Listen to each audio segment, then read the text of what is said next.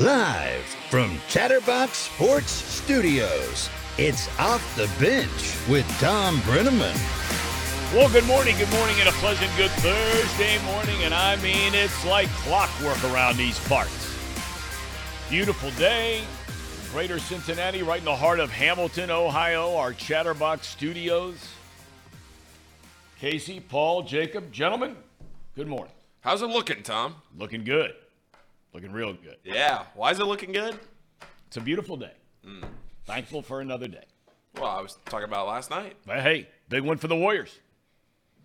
On to the state Final Four. Lukey Man called a stone wall, or actually a stone well. I didn't understand that. Have you ever heard that term, stone well? No. That was the line used in the paper today. Senior goalie Luke Brenneman turned into a stone well in the goal. Was it not a typo? I don't know. I have no idea. Maybe that's a term that I just haven't heard of. Oh. But it was a fun game, great crowd, beautiful night, and we were very excited. And on we go to the next round, so we'll see what happens. But we welcome all of you to Off the Bench, presented by United Dairy Farmers. We got a big show today. We come your way Monday through Friday, 10 A to 12 P. Yep. You can catch us on YouTube, Chatterbox Sports page. You can search us in podcast form if you so choose. Just search Off the Bench with Tom Brenneman and you're dialed in. Hey, the Reds aren't backing down to these St. Louis Cardinals. Cardinals came to town rolling, man. They had won 11 out of 14, knocking the cover off the ball. Reds won game 1, lost game 2, and man, did they bounce back in a thunderous way last night. Winning 10-3, the Reds had 18 hits in the game. In fact, each of the first 7 hitters in the lineup had 2 or more hits in the win. Spencer Steer had 4 hits. Matt McLean hit another home run. And we wondered if by Tyler Stevenson just walking 3 times 2 days ago, maybe seeing the ball a little bit better. He had 2 hits and knocked in 2. Then there's Ben Lively. It's a great story. Remember him? He was a guy that was one of the top Reds prospects, kind of like we've been talking about with Green and Lodolo and Ashcraft. That was Ben Lively 10 years ago. He was a big part of a trade to Philadelphia. He's kind of bounced around since. I guess you'd call him a journeyman now. But he's in the Reds rotation, and he was solid last night. 6 innings, 5 hits, 2 runs. Got his first big league win as a starting pitcher since 2017. Good for him. Cincinnati goes for the series win today at 12:40. Luke Weaver will get the nod. After the game, the team jumps on the Big Bird and makes its way north to Chicago to begin a series over the weekend at Wrigley Field. Longtime Cubs radio analyst Ron Coomer will join us at 10:45 to preview that series. In the NBA, Miami has a chance to close out the Celtics. That's tonight in the Eastern Conference Finals. The Heat leads the series 3-1, tip-off set for 8:30. In the NHL, the Florida Panthers beat Carolina last night 4-3. They advanced to the Stanley Cup Finals, a 4-game sweep. Las Vegas has a chance to do the same tonight against Dallas. Face-off set for 8 o'clock. Now, coming up on the program, we talked about Ron Coomer. And hopefully here momentarily, want to make sure the big fella, he just said 10:20. He's coming up. Okay. Willie Anderson, who was part of the second class of the Bengals Ring of Honor. That was last fall, you may remember. One of the great right tackles in the history of football, and that is not exaggerating. We were looking up some stats and some notes about Willie Anderson. Now, everybody loves to talk about left tackle, and it's understandable. But as a right tackle, okay, he went to 4 Pro Bowls, but he's named as an All-Pro. That means they only pick one guy, right, at each position in the entire NFL. 3 years in a row. He was the first right tackle to do that in the National Football League since 3 other guys back in the 1970s. So he's going to be part of a big football camp coming up next week here in town, along with his old running mate at quarterback, John Kitna, who's a new head football coach at Lakota East High School. So if you have a kid, a grandkid, nephew, friend, who's a young football player, an offensive lineman. I mean, what better way than to hang out with Willie Anderson, right? He's going to be there working with youngsters on being an offensive lineman. It's pretty good stuff. Yeah. Anthony Munoz has been doing that kind of thing here in town forever. And it'll be interesting to get Willie Anderson's thoughts on a lot of different things, but he's really wanting to get the word out about this camp next week, and we're glad we can help him to do so. And, of course, later on it'll be Tracy Jones. So what's on your mind today, man? I mean, there are a lot of ways we could go here. We got plenty of time later to get into the Reds, but if you want to do that now, we can. Is there anything else before Willie comes on that you just kind of want to get off your chest? There is a couple different things. See, here we go. I knew there was something, Casey. I could see it. It's not weighing on me heavy, but I've seen a lot of clips of like Jackson Carman and Orlando Brown working out together. Seen a lot of stuff of the progress that Lyle Collins has had. And you don't see anything of Jonah Williams because he's not there, but man, there's a lot of footage out there of those guys, and they look good. It's one of the most fascinating. Look, we all get wrapped up, and I did too, okay, last year. And I still stand by what I said, although Zach Taylor made the counter argument against what I had said last year about that offensive line and that new group. And they were terrible the first 2 games of the year. We know that. It's old news. But if you're really into learning some of the inside of football, and I talk about The Athletic all the time, one of the most interesting articles I've read in quite some time about coaching in the National Football League is the article that came out today in The Athletic about Zach Taylor and his staff and the way they scheduled their team here during OTAs. Now, I'm not going to try to get into all of the things you're allowed to do and the number of practices and all this kind of thing. But there is a very, very detailed article written by Paul Dehner Jr. that talks about Zach Taylor's approach to this whole thing and what the team does compared to other teams around the NFL. Zach Taylor said, look, I don't know what other guys do. I'm not worried about what other guys do. We are really aligned with sports science and all of these kinds of things, as other teams are in the National Football League. But there was a time before they started changing some of these rules where you could hit people during these OTAs. You could have 7-on-7 offensive linemen against defensive linemen, full pads, contact, whole 9 yards. They changed the rules in the NFL, right? But there was it really is an interesting column. I mean, I'm telling you, it is fascinating of what Taylor and his staff do and how it's against quote-unquote air. That's the word used over and over and over, is that you want your players to understand. And this is an old Bill Walsh thing. Paul Brown, who was the mentor to Bill Walsh, used to say all the time, this stuff about practicing for 2 and 2.5 hours and all this sort of stuff is complete nonsense. If you can't get done in an hour and a half of what you need to get done and get your players in, get them out. Keep them healthy, keep them moving, keep them fresh, keep them focused. So then you're wasting your time or you're doing a bad job. And if anybody ever, and look, there have been documentaries out there and the whole night. If anybody ever watched a Paul Brown run practice or later a Bill Walsh run practice, everybody else's playbook in the NFL was like this long on a piece of paper. Bill Walsh's was like that long. And he would say, we're going to run the same 17 or 18 plays. The other team knows we're going to run the 17 or 18 plays. And we are going to run them so well and execute them so well at every position on the field that they're not going to stop us.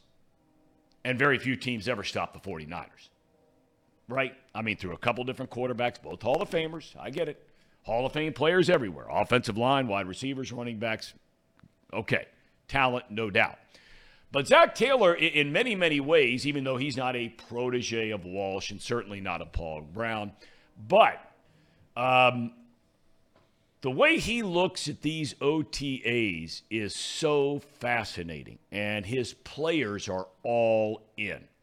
Whether it's Sam Hubbard, who talked about, and he wasn't beating up on Marvin because the rules were different, but he talked about when he first came into the league and at the OTAs of his rookie year, he injured his thumb, he had another injury, it set him back.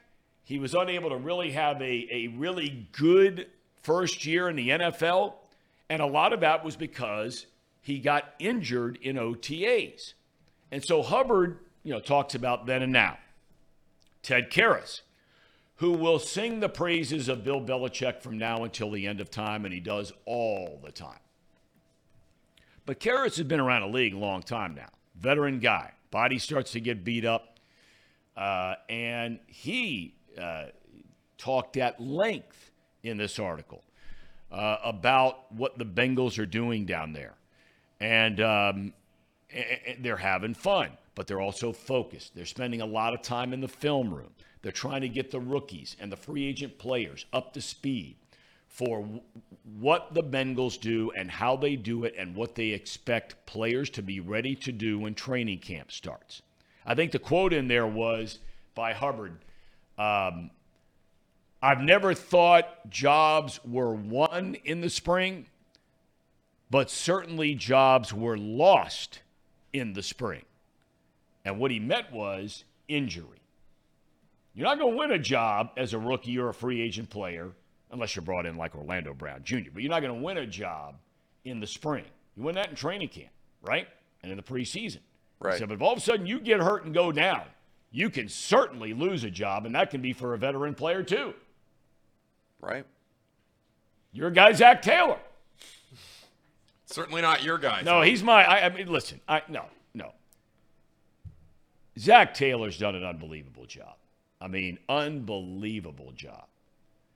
I think it's fair. Would you not agree? I think it was fair that we questioned about what he did with the offensive line last year. That was fair. Yeah. I wasn't beating him down. No. Now, he went on to point out, he was asked this question yesterday, that, hey, your methods are uniquely, and by far, there's a chart on there going back to last year and now this year, what the schedule is for OTAs.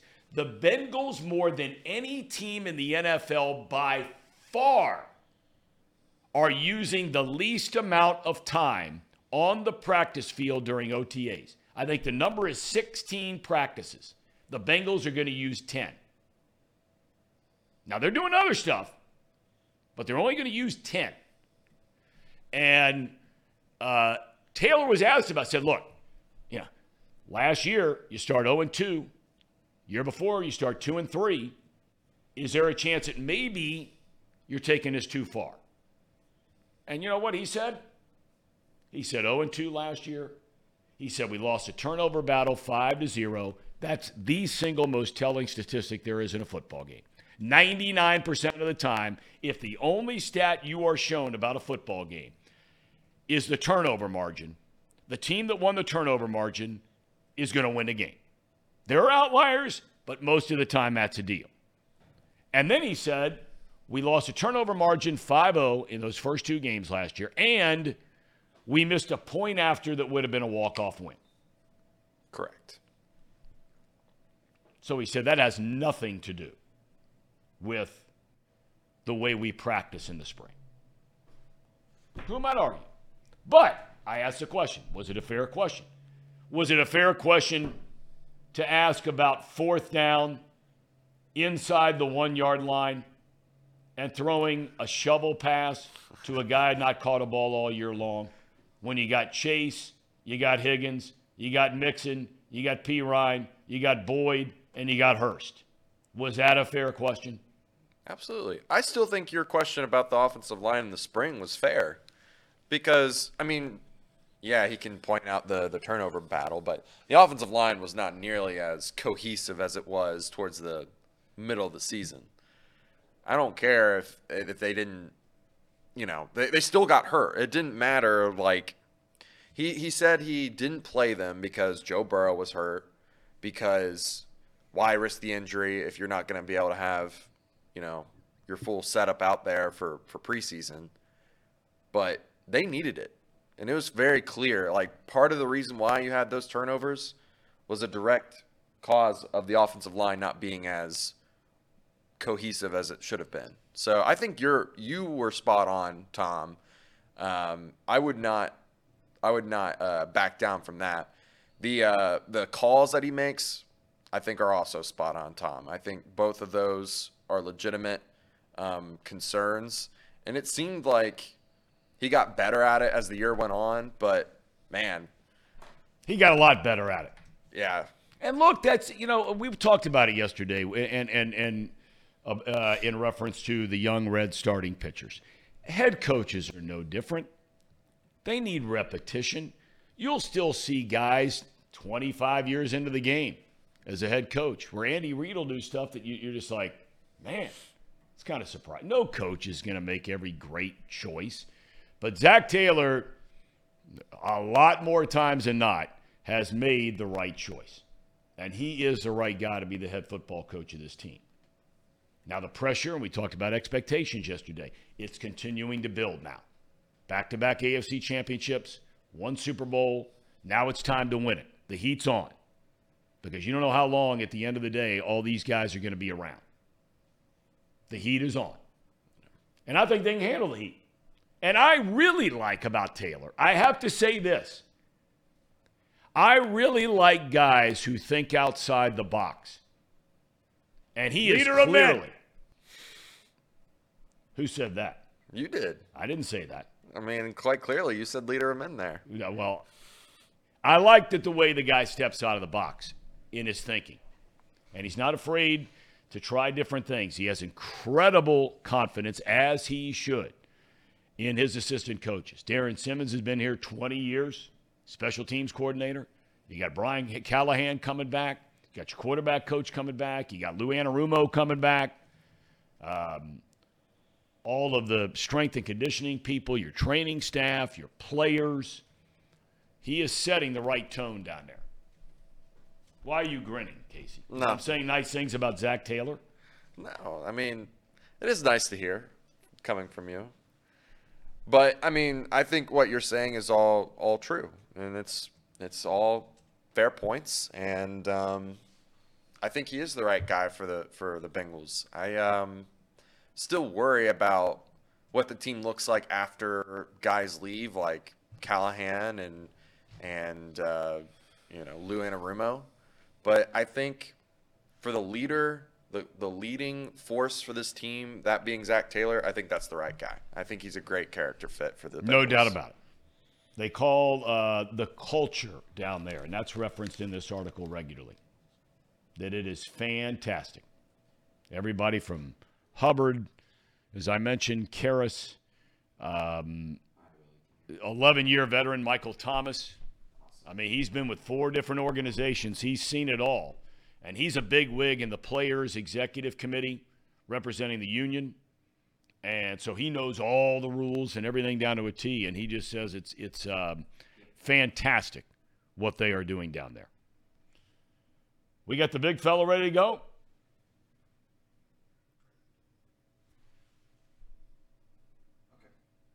Yes, he is ready. All right. Boy, this is a real pleasure to be joined by a member. I mean, come on now. There's only 2 classes that have gone into that Bengals Ring of Honor, and he's one of the names up there, the pride of Auburn University, and one of the great right tackles in the history of football, Willie Anderson. Willie, how you doing, man? You look good. How's life treating you? Everything's great, brother. Thanks for having me on. Thank you. Hey, listen, let's get right into what you got going on next week. Your buddy John Kitna just took over right up the road from where our studios are here at Lakota East High School. And we know he knows a lot about quarterbacking and a lot about offense, but you know a lot about offensive line. What do you got happening, when, where? So for the past 6 years, I've been doing my Willie Anderson Lineman Academy, and we've been traveling around doing these football camps. We do training. We have a scholarship service, recruiting service. So next week at Lakota East on the 30th and 31st, we're going to bring my academy up, my coaches, players, my strength team. We'll have a two-day offensive lineman camp. It's not going to be the one-on-one camps you see on Instagram or social media. It's going to be all about a teaching camp. It's going to be film work. We're going to put them in the weight room and teach them weight room mechanics for offensive linemen. We're going to feed them, give them gloves, give them T-shirts, give them a lot of coaching, and hopefully for 3 hours a day, they'll leave there after those 2 days learning a lot more about offensive line play as we see it as, in my academy. Let me ask you, Willie, are you working with all age groups on this thing you're doing as you travel around, or are you working primarily with high school guys, junior high school guys? How young and how old can they be? So I started this business off for high school kids. I then started doing some stuff with 7th and 8th grade kids, but I kind of see now that 8th grade is kind of the limit because you kind of can tell if a kid is going to be an offensive lineman by 8th grade. I think 8th grade and up is low enough for them to pick it up, because these camps we're doing they're not your babysitting camps where you go to the camps and everybody have a good time. Like, we're actually working and teaching. Those are different from the camps you see current NFL players throw, where it's just a community camp. Guys have a good time, and all the big kids, the linemen run the football. That's a different kind of camp. This camp is a working camp, and we start at 8th grade through high school. But I've been primarily working with high school, college, and pro guys. But for the camps, 8th grade is the lowest we go to seniors in high school. I'm kind of curious. You talked about, by 8th grade. I mean, clearly it starts with size. I mean, let's be honest about it, right? I remember when I broke my leg a number of years ago, and I was going over to Beacon Orthopedics for rehab stuff, and I'm sitting on a training table next to a kid whose name is Paris Johnson Jr., right? But back then the guy's in 8th grade. You can look at that dude, and you're like, man, that guy's going to be an offensive lineman. There is no doubt about it. But when you're looking at some of these guys, Willie, maybe they're just they're tall, but they're lean. They got to get in the weight room. They got to do some things. Maybe they're a big, heavy-set kid. Maybe they're too heavy, right? But they got good footwork. When you're looking at kids and maybe the first or second thing that you notice about a kid, say starting in the 8th grade or the 9th grade, what are you looking for that says to you, man, this guy's got a chance to do some things, whether it's, Division III football, Division I football, I mean, whatever the case may be. Good high school player. First thing is you're wanting to be an offensive lineman. I think at that 8th grade level, sometimes the coaching at that level for that position is not that great. And a lot of times you see a lot of the bigger kids get ran out of football because just being honest, they sometimes throw the worst coach on the offensive line for 6th, 7th, 8th grade kids and just say, hey, just go be big and just go block them, just go be big. And there's a bunch of yelling and fussing. Sometimes kids don't want to hear that because, we all want to ride home in the car with our mom and dad, and for our mom to know what we did that day on the football field. Sometimes some parents don't know because the offensive line is just such a secret position that at the younger ages, it's not that fun unless the coaches make it fun and make it rewarding for the kids doing that. Because, but I tell parents all the time, hey, don't worry about where your kid's at in the 8th grade. If he's training with us, our goal is by 10th grade, if he has the want to in his heart, the mindset, by 10th grade to be a starter. And you speak of a kid, Paris Johnson. Paris came down to Atlanta and stayed with me in my house for a week as a 15-year-old going into his 10th grade year. Now, when I saw him at 6'7", and then he came to my workout because my brother, Floyd Walker, who's Pastor Floyd Walker from Cincinnati, who was the owner of the Happiest Pieces, he brought him down and brought him to a workout with me. And the first workout, I had to put Paris out the workout because he was that bad. Right? It was bad. And he'll tell you that. But he was 6'7", and he wasn't the biggest kid. Like, he wasn't a 6'7", 300-pound kid as I was. But I knew he had some potential, but he was way behind. But the thing that separated guys like Paris was his mindset. He wanted to be an offensive lineman. He wasn't saying, hey, I'm getting thrown on the offensive line. No, he wanted to be an offensive lineman, and he embraced that. So the first thing I ask kids is, do you want to do this? Do you want to do it?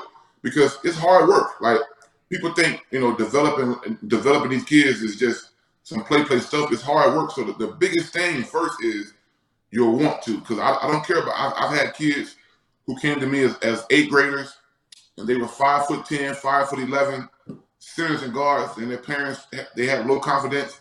But by their 10th grade year, he was a 5'11", 235-pound starting center. Now, is that a Division I center? Probably not, but he has a chance to start as a high school kid. That's kind of one of the biggest things we want, is to change the mindset and the confidence for these big guys. Because I was a big, non-confident kid at 14 years old, at 6'5" and 275 pounds, and I had no confidence. But I started to play really good ball my freshman year on the varsity team because confidence was instilled into me. So that's one of the biggest things we do at my academy, and we hope to do the same thing in the camps. So, in getting the word out on this thing, and again, it's next week, and we'll give everybody the information on how they can jump online or call and get their kids or grandkids or nieces or nephews, whatever the case may be, out there. So this is a camp. Nieces can come. What's that? Nieces can, yeah, that's right. Nieces can come too. Absolutely. You had girls come in there? Exactly. If they want to come, hey, I've had so many women call about the women football leagues, about training. I've done it before. So there are women football leagues, and they have offensive linemen, and the linemen are these women are really skilled and tough too. So so there are women football players, and there are women offensive linemen. So they can come too. Amen. So when you said something interesting to me, because I think the natural reaction for some people would be, okay, this is going to be an offensive line camp for tackles, big, huge, strong guys.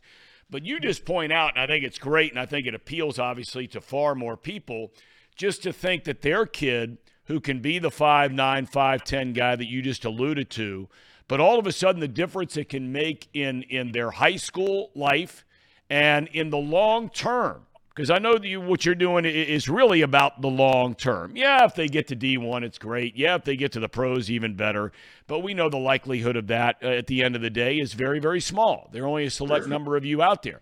But what it can mean to these young people like you in getting confidence in their lives and moving forward in life.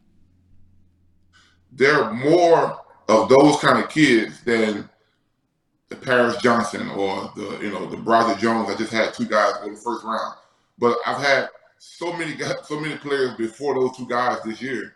Those just 2 guys that had a chance to make it that far. I don't even talk to NFL to high school kids. Like I don't mention. I mention sometimes some stories of my career, but never about, hey, you got to be at the NFL, because it's so far away, bro. Like there's so many things that have to happen. What do you do? You got to go through 3 years of college and just picking. We see now, college is so kind of crazy for these kids with the transfer portal, and you never know what's going to happen when you get to college. So I teach kids to dominate now, to be confident now, and whatever level you're on right now, let's win that level right now. If it's freaking JV football, let's be the best JV offensive line we can be, and hopefully move up. And I'm just being honest, like I haven't had a kid yet. Like it sounds like bragging, but I haven't had a kid yet that signed up that wasn't starting and didn't start coming to us and did not become a starter. All our kids became starters. They became productive. Some kids took longer than others, but we stayed with them, and we stayed with them because it's a process. Everybody doesn't start right away. Some things happen. Some kids are at powerhouse high schools. Some kids may be a little bit too small, but even the smaller guys, we put that confidence into them. We teach them how to gain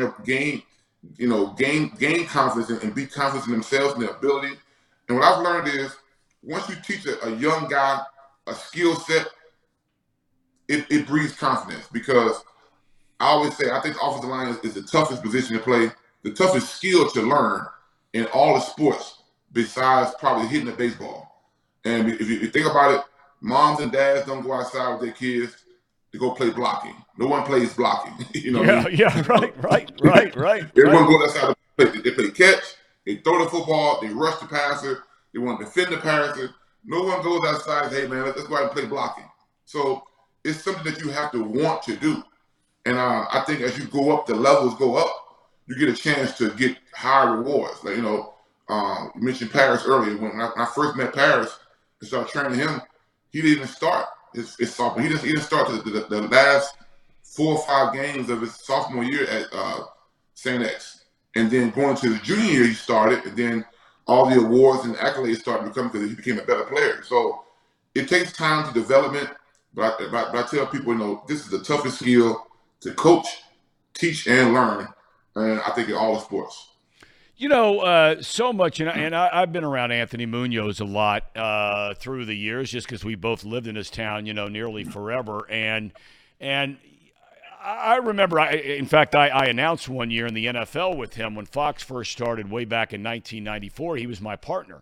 And he used to talk all the time, Willie, you are always just this big guy. Anthony was a big guy, but he wasn't big like you're big.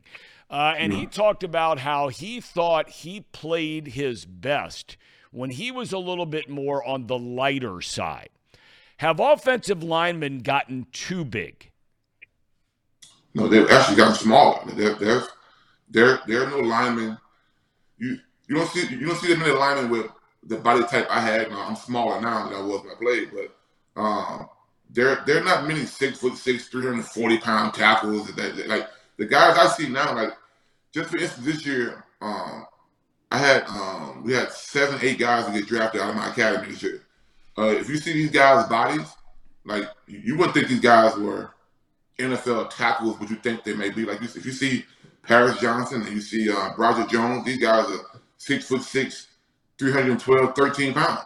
You know what I mean? I was 305 pounds as a 15-year-old. So, you know what I mean? You know what I mean? So times are definitely different. I think guys are. I think you see more and more offensive linemen now that are changing positions. That are guys like you take a guy like Lane Johnson, who's all pro left right tackle for the Eagles. Lane was a high school quarterback. Titus Howard, the right tackle from the Texans, played at Alabama State. He was a high school quarterback. So I see more guys changing positions from defensive linemen to offensive linemen. I think now the guys now have to be a lot more lighter, athletic, because the rushers are changing up. When I first came to the NFL, all the rushers in '96, the rushers were the Michael Strahan type bodies, Reggie White type bodies. As I got older, the mid part of my career, I started seeing guys like Julius Peppers and Javon Curses. These guys are 6'6", 270, running 4.3s. At the end of my career, I started to see guys like Robert Mathis and Dwight Freeman, James Harrison. These guys are 6'1", 6'2", just off the edge, giving you moves that you've never seen before. So as an older guy, I was like, yeah, it's time for me to retire. These guys are getting fast as hell, and they're doing moves that we didn't see 10 years ago. So as it changed, as the position evolved, you know what I mean, guys are different. Like Anthony was considered a big guy back when he played, but I played at 340. He wasn't 340 like that. In my era, 340 was that's big guys. You know, John Ogden played at 340. All these guys were big tackles. Our era was a big era of big tackle because we came into the league when it was a running game first, but then it slowly changed over. Like for us, I always say when we got Carson in 05, 03, and we paid him that money in 05, the objective changed from pounding the football with Corey Dillon and Rudy to protect Carson at all costs. And I think now today's NFL linemen are built to protect the quarterback at all costs. Let me ask you one more question about offensive line play. And you talked about changing positions. And, of course, a big hot topic around here right now. I mean, you still follow the Bengals. You know what's going on. They bring in Orlando Brown Jr. He's going to be the starting left tackle, Pro Bowl player. Great sign. Enough said. Now the decision for Jonah Williams, going from where he's only played as a left tackle to right tackle. What will be his biggest challenge going from left to right? I've been training Evan Neal for the Giants, one of Jonah's former Alabama guys who've done the same thing. In college, Evan was a right tackle as a freshman, but his last 2 years played left, similar to Jonah. Once Evan got to the NFL last year, the Giants had Andrew Thomas already, so he had to move to right tackle. And what I realized in working with him this offseason was he spent the whole last season as a rookie trying to flip everything over in his brain. because as a left tackle, your right leg is your up leg in your stance. That's your dominant leg. So when you change over to the right side, your left leg now becomes your dominant leg. And it's weird to say, but it's like using a different part of your brain that you didn't use before because you changed in size. I watched guys at the Pro Bowl. I watched Jonathan Ogden and these guys who are Pro Bowl left tackles. I'm playing at the Pro Bowl with them, and we all rotate. 3 tackles, we rotate positions. So when I watch these guys who are Hall of Famers now come over to the right side, and they get worked because it's a different position. Like, they're good over there, but coming to the right side, it changed their whole brain up. Their whole body has to change up. And which side of my body is my dominant side? It's a weird thing. Like, when Levi Jones and I used to play, we used to always laugh about how the exact things Levi was a left tackle, I was the right. But the exact things opposite of his body hurted me the exact same place, but opposite of my body. So my left hip hurt me. He had a bad right hip. Right. I had a bad left shoulder. He had a bad right shoulder. It's because of the nature of the position. So the biggest thing for Jonah is going to be he's been stuck in that left-hand stance for so long. And then I don't know for sure, has he been in OTAs? I don't know. I saw. No, he's Lyle. not. He has not been. Yeah, Lyle is there, and Jackson Carman is there. Yeah, I saw Lyle taking sets of the day, and he looked pretty good. So I think Jonah needs those reps. I think the biggest thing is going to be getting those reps and getting live reps versus guys, so that part of your brain can kind of turn on to learn how to use that side of your body, because it's really literally using a different part of your body. That's why guys come in the game and folks say you have media people say, well, he can't play left tackle. That's not true. He's been practicing at right tackle, and the stances are so different that getting thrown in the game at the last minute is a hard thing to adjust to. All right, I'm not gonna throw you on the spot from a name standpoint here, but I do want to ask you this. Collins has played right tackle his entire career, okay, and he has been a good player in this league, sometimes a great player in this league for a long time. If you just had 3 guys coming in to battle for the right tackle position, I'm leaving the names out of this. But would you think at the end of the day, the best chance for success, if all things are equal, the best chance of success would be for the guys that have played left tackle before, as opposed to a guy who's moved from another position? Carman, for example, was a guard. He was a tackle in college. He goes to guard in the pros. He comes back, plays tackle last year's left side after the injuries, and now he's going to come over and try and win the job on the right side. Would the guys who have been there before naturally just have an advantage? Guys who've been at the position at right tackle? Yeah.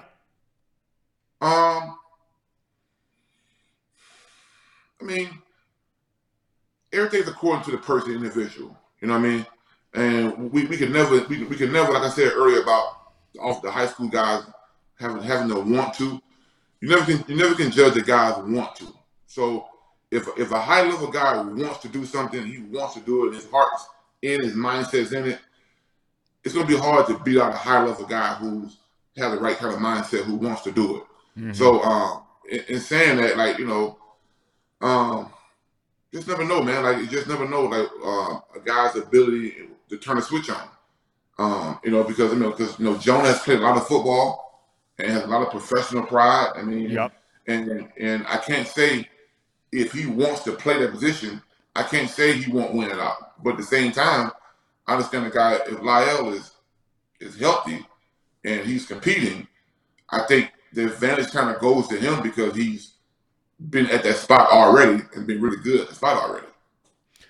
I got to ask you one more question before we tie a ribbon around your time today, and we certainly thank you. I read a long time ago, but I got to ask you, is this true? Did you actually once bench press 675 pounds? Is that true? I have no clue where that comes from. Oh, really? So that's nonsense. I don't even want to bench that much weight. I don't blame you. All right. The most I ever benched was maybe, and I got long arms, so benching is hard for long arm guys. You know what I mean? So I probably benched in 470. I think one day with Tequio, one day to Keo, maybe like 450. To Keo was more than me. You know what I mean? But the long arm guys have a hard time benching. That's why benching is, to me, is not a true test of one's football strength, because the long arm guys have a disadvantage. But I saw that one time too. I was like, yo, where did that come from? Like in college, I used to fake back injuries to not lift heavy on my back. I saw a teammate of mine blow his back out squatting, and I said, "Oh no, hell no! I'll never make the NFL." And here with these weight coaches trying to get us to bench these Olympic weight records. I don't want to do that. I'm trying to get to the NFL. So I would fake back injuries in college to keep from lifting heavy. So I've never wanted to lift heavy in my life. So well, I think it was a good decision, Willie. I think you did all right for yourself, man. Okay, it's the Willie Anderson Lineman Academy, the O-Line Summit. It is going to be next week out at Lakota East High School. And again, the dates are May the 30th, May the 31st. How would somebody sign up, whether it's online, phone call? How would they do that? They can go to eventbrite.com and put in eventbrite.com and put in those words just said, the Willie Anderson Lineman Academy, the O-Line Summit.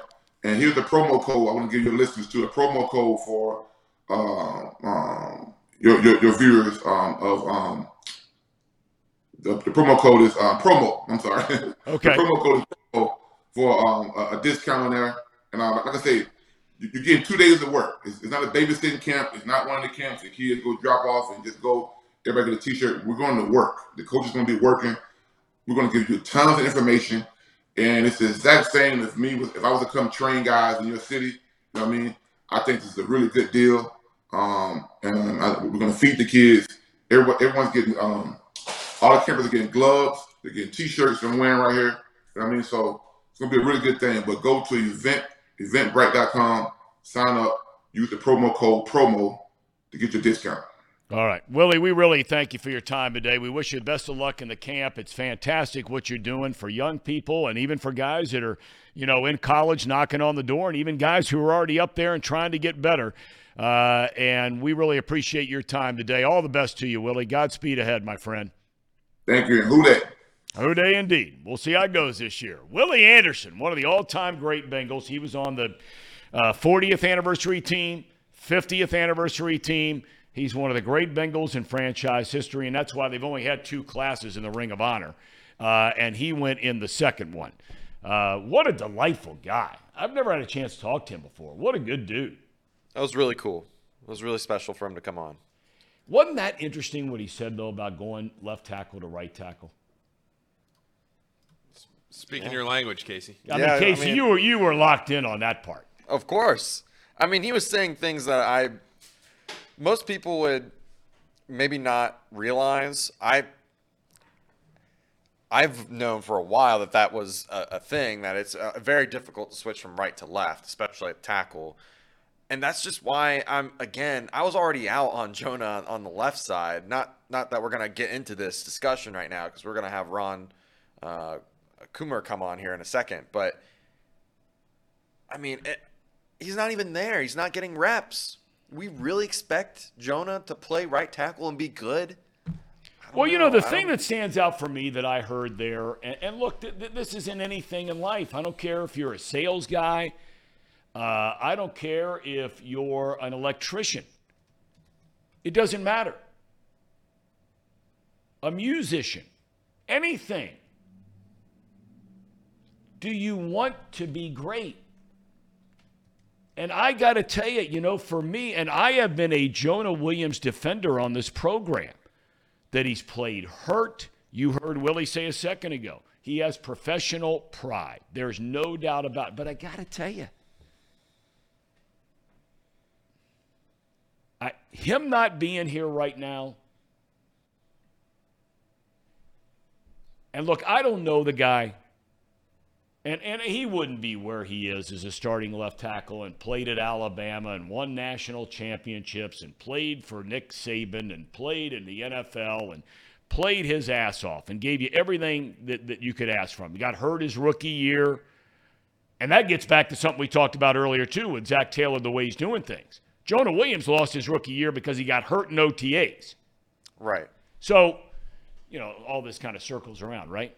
But I just say to myself, man, here you got La'el Collins, who's been in the league, and I don't know him either,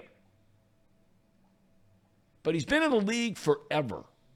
He has had a great NFL career. He's coming off an ACL injury. He doesn't have to be here. He would get an excuse, okay? An excused absence, like from school, right? To not be here. But the guy's here. Jackson Carman's here. Now, he's got to be here, but he's here. Where is Jonah Williams? What does that say, if anything? I don't know.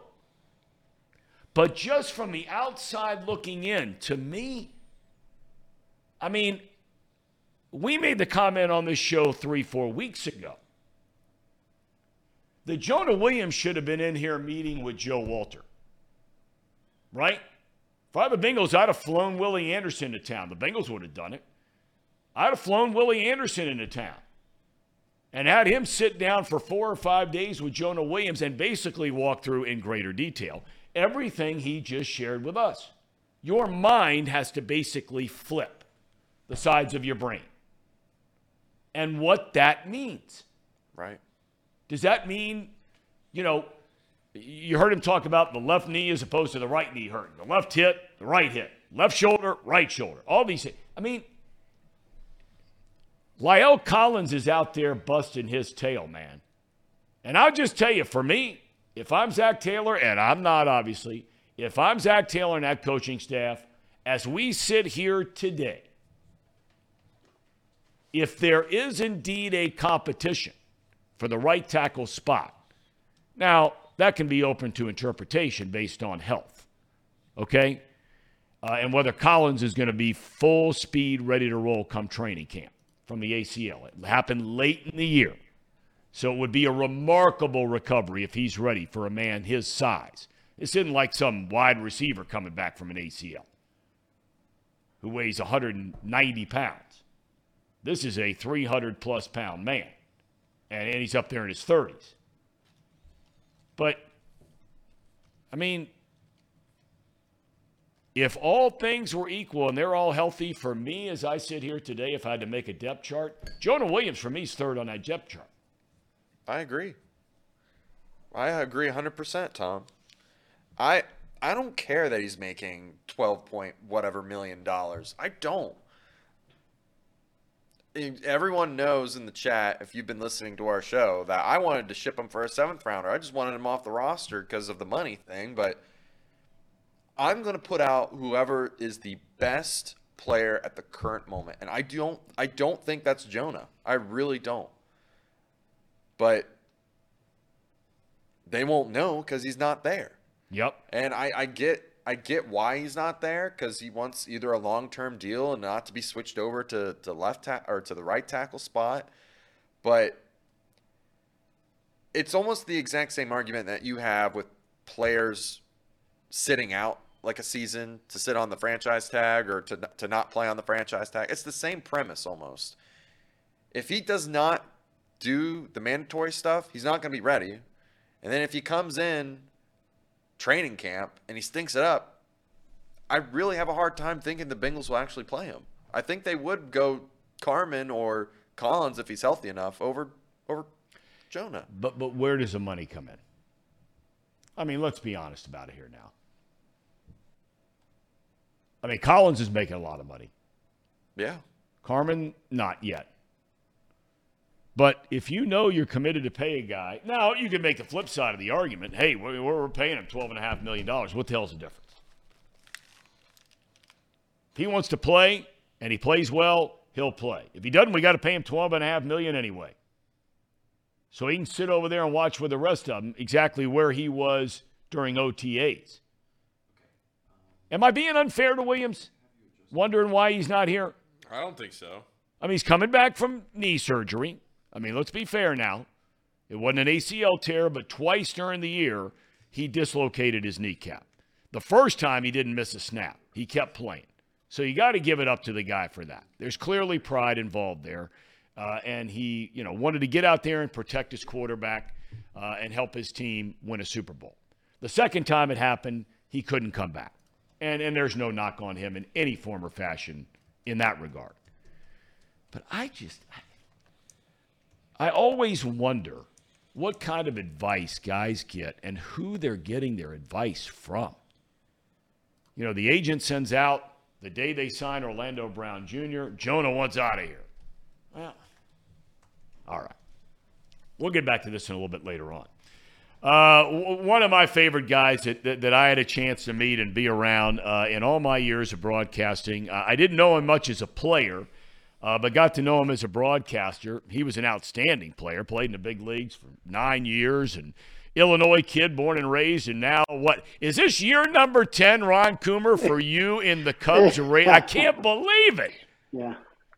It was like yesterday I was in Minnesota doing your stuff with the Twins, and I got a call from Pat Hughes, who's still my partner, who is now joining your father in the Hall of Fame, in the Baseball Hall of Fame. But, yeah, 10 years, Tommy. It goes by in the snap of a finger, buddy.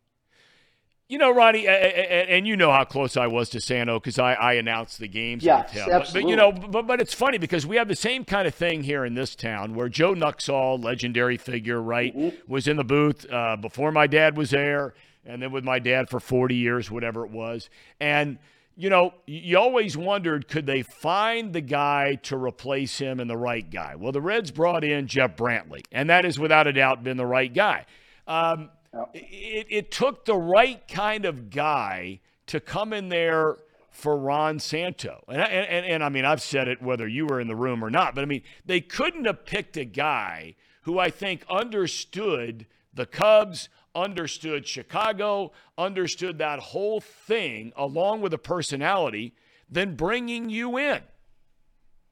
Well, it's nice of you to say. I don't know if I've quite filled all of those roles, but I am a Chicago guy. There's no doubt about that. You can hear it come out every now and then.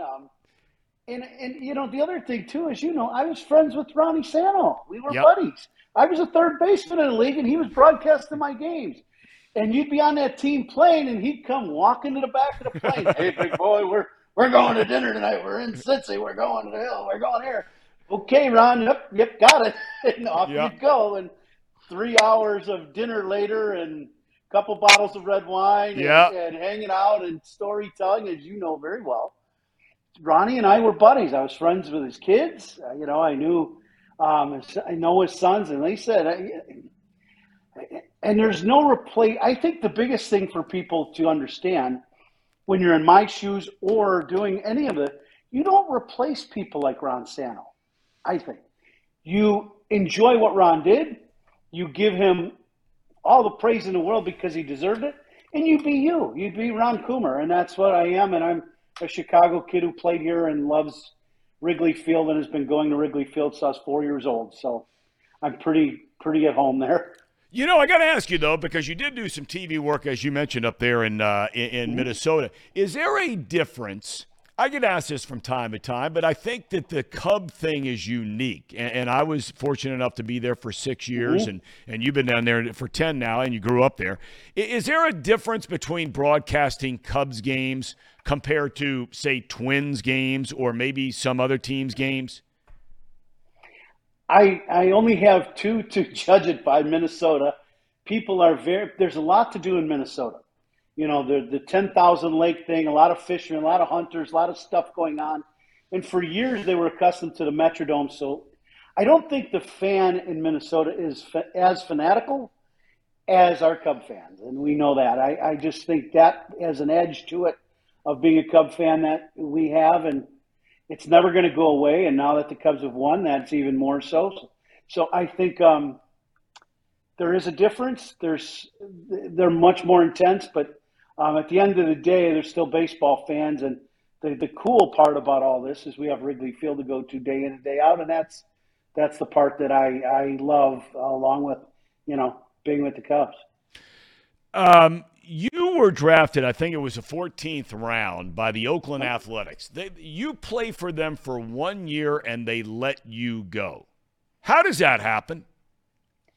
Well, Oakland, I was drafted out of a junior college in California, but I had already ruptured my ACL.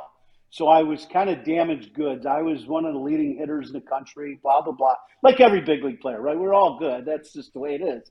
But I had ruptured my ACL my freshman year, played my played my sophomore year in a brace. They drafted me without an ACL.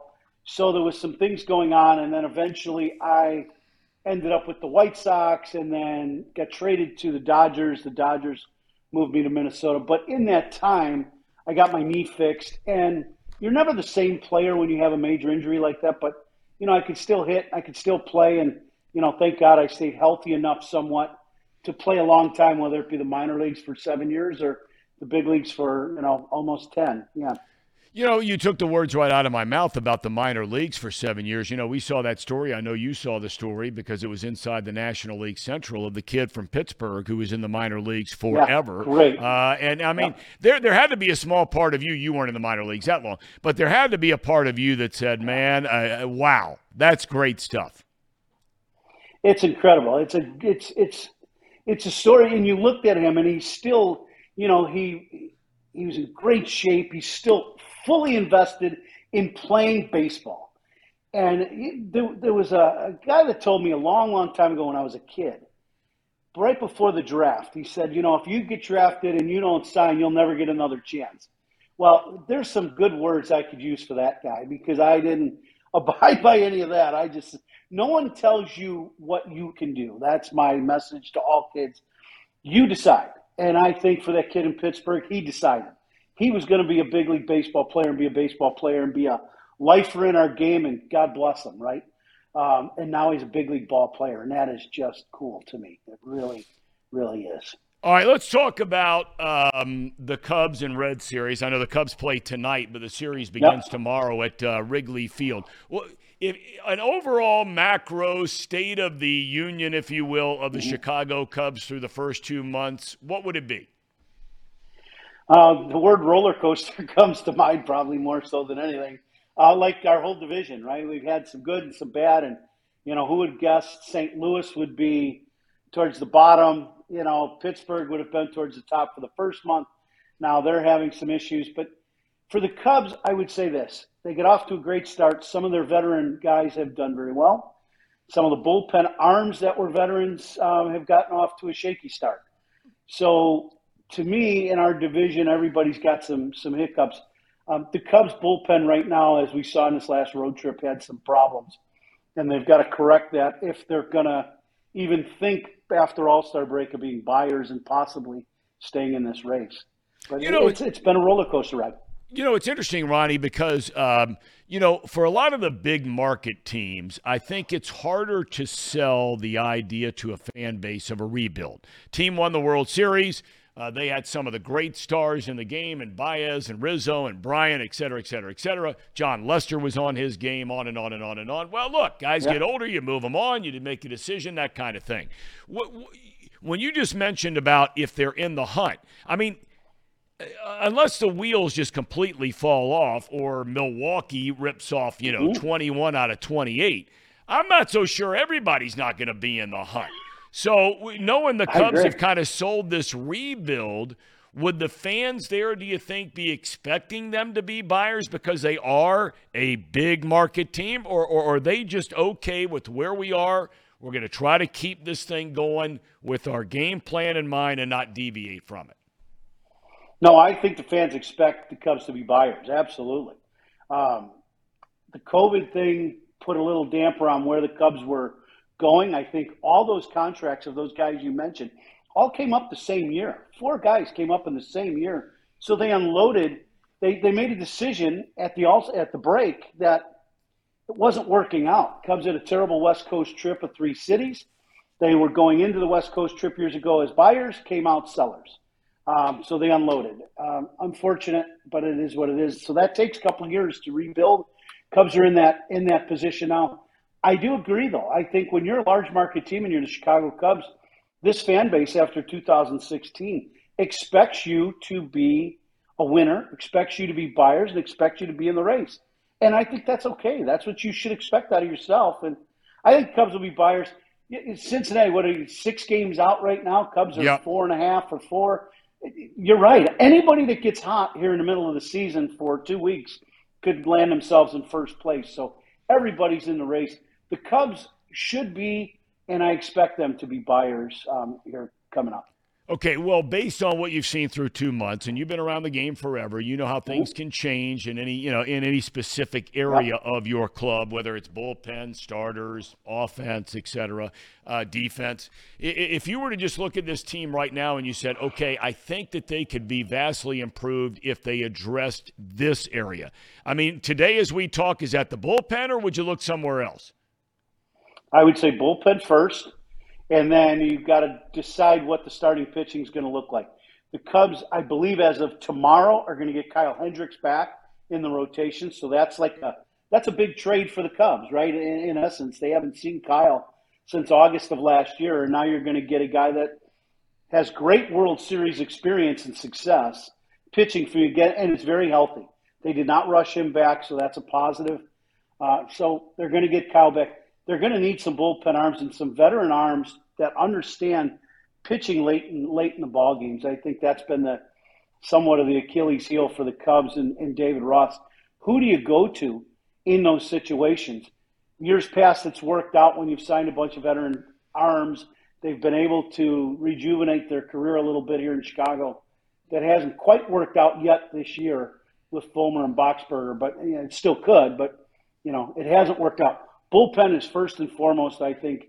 If you don't address that, all the starting pitching in the world can't fix, 3-2 loss when you lose a game in the 8th or 9th. Isn't it funny about bullpen guys? We were talking here on the show the other day, and when you ask certain guys to do certain things, Ronnie, that maybe they just, for whatever reason, and it's not a knock on the guy that they can't do it, but it just, and David Weathers is the example that I'm using here in Cincinnati. You remember Dave? I mean, David Weathers had an outstanding major league career, man. Yeah. And when you asked him to do his job as a setup guy, he was one of the best setup guys in baseball for 8 or 10 years, falling out of bed 60, 70 games, ERA 3.1, 3.2, 3.3. Those are the guys that help you win pennants. Yeah, a closer, you need one, and you want a good one, no doubt. But those guys that you're handing the ball, especially in the game today, in the oftentimes 6th, if not 7th and 8th innings, that's a difference, I think, in the game now, oftentimes between getting into playoffs and missing the playoffs. You agree with that? Without question, period. If you don't have that guy that bridges the gap when you have a 1, 2, or 3 run lead, 6th, 7th, and 8th inning, if you don't have those guys, you are not going to be a successful big league team. It's just not going to happen. David, old Stormy Weathers, he was one of my favorite, great teammate, great sinker. When I was playing third base and he was pitching and they had a righty up, I'm like, here we go. You ready? Because the ground ball's coming to you, brother. And, we would laugh on the field. He had a great personality. We had some fun together. Big fan. But you're right, that role. And the other thing, too, about that, Tommy, that I feel, and is exactly right, not everybody is built to be a closer. They're just not. As a third baseman, you're the last guy with the baseball, and you give it to the pitcher. And you can see some guys that are closing, and you go, oh, boy, this is not going to work out well for us. And the inning hasn't started yet. And then you give it to another guy who has half the stuff, and you go, we got this. This game's over. It just is what it is. I don't, that's the psychology of our game that makes our game so great. But hey, that's the way it is. How do you like the new rules? I like them somewhat. I get a little frustrated. I saw some of the things that happened, yesterday or 2 days ago with the pitch clock. Kimbrel on the mound. Did you see that? I mean, here's the. I love that it speeds up our game and it gets us into that 2:30 range of game times. And I think for the fans and everybody, it's a better presentation. Yep. I really believe that. I think you would. We all look at that and say that's better. But here's the problem: we forgot the common sense rule, right? The common sense rule of giving the crew chief the ability to go, no, that's not right. We can't have a strike call, an out, over something that we were all arguing, and now the guy goes to home plate. Oh, by the way, I forgot to reset the clock. Clock went off, and now it's a strike or a ball or move base runners out. Come on, somebody's got to be in the commissioner's office and say we need to give the guys on the field an ability to say that's just not right. Let's move on. The Marvin Hudson thing a couple nights ago, he calls timeout, and you're like, if I was at home plate, I know I'd have been thrown, but quicker, because I just, and then the catcher, I mean, everybody's looking around going, you got to have some common sense in our game. If we're going to change the rules and make the game different, there's got to be an ability for somebody to look at a video and say, yeah, that's not right. Mm-hmm. We've got to go back. Let's just replay the play. It looks kind of goofy, but you can't have what happened in the last few days happen continuously. Could you imagine if that's Game 7 of the World Series? No. We've all no, I can't. Right? Oh, my gosh. I can't. No. Woo. No. Could you imagine Chicago in Wrigley Field if that would have went against the Cubs in Game 7 of the World Series?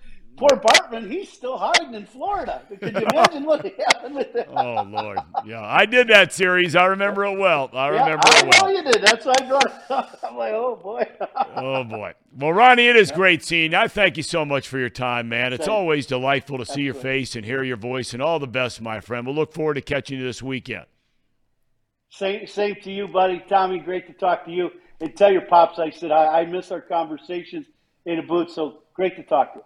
Thank you. Ron Coomer, kind enough to join us from Chicago. Cubbies and the Redlegs begin a series tomorrow at Wrigley Field. That guy is just awesome, man. And what I said earlier about him replacing Ron Santo, I think you got to be old enough to kind of appreciate that, or maybe be somebody who followed the Cubs or listened to the Cubs on radio or whatever it might be. They could not have found the more perfect guy to replace Santo, who was more popular than any player on the team. I mean, they had Sammy and they had it all going on. Nobody was more popular with the fans than Santo. Him and Harry, that was it. All right, Ham and Eggers. We got Tracy at 11:30. Mr. President, take it away. It's that time of the show, the Ham and Eggers. These guys are great. Trust me, I would know. I introduce all the best segments. Well, we had Willie Anderson on the show before Ron, so it's time for the Bengals Report, and that's brought to you by Encore Technologies. Encore Technologies provides IT solutions for a data-centered world with a suite of services from mobile computing to desktop to data center, supporting both centralized and work-from-home computing models to improve efficiency and, Jacob? Productivity. Oh, Casey? Got him. Productivity. That's right. Look at that. Look, getting the whole crew in line. Visit Encore.tech. The path to innovation begins here. There is also a new premium alkaline water out. I'm drinking so much of it now, I have to put it in a whole big thing here. 34 ounces of it. Ooh, that's 2 bottles. That's a lot. I think it's 34. At least that's what it says. It's Pawnee, and it is a water that is made right across the street from us, right here in downtown Hamilton. It uses natural limestone filtration, unlike the artificial processing that many other brands use, and the result is a healthy alkaline water that is also the best tasting water in the world. Keeping you on your toes today, Casey. Visit their website at pawneewater.com. That is PAHHNI water.com. PAHHNI water.com to see where you can buy this great tasting water. And again, we've talked a lot about it. They're the official water of the River's Edge concert series this summer, so they will be your exclusive water provider if you are here and going to the Taylor Swift concert right across the street. I don't know when that is. I'm committed to that, but I don't know when that is. I don't either. Maybe Reed can help us out in the chat. But yeah, they have a great lineup all summer long, and they'll be there. They'll be all over the city. If you ever find some Pawnee water, make sure you take a picture of it and send it in to us, tweet us. So, yeah, drink Pawnee water. Get your coffee from UDF, bet with Betfred, and get your technology solutions from Encore.tech. There's a River's Edge concert tonight. Wow. Okay, so Steve Ross.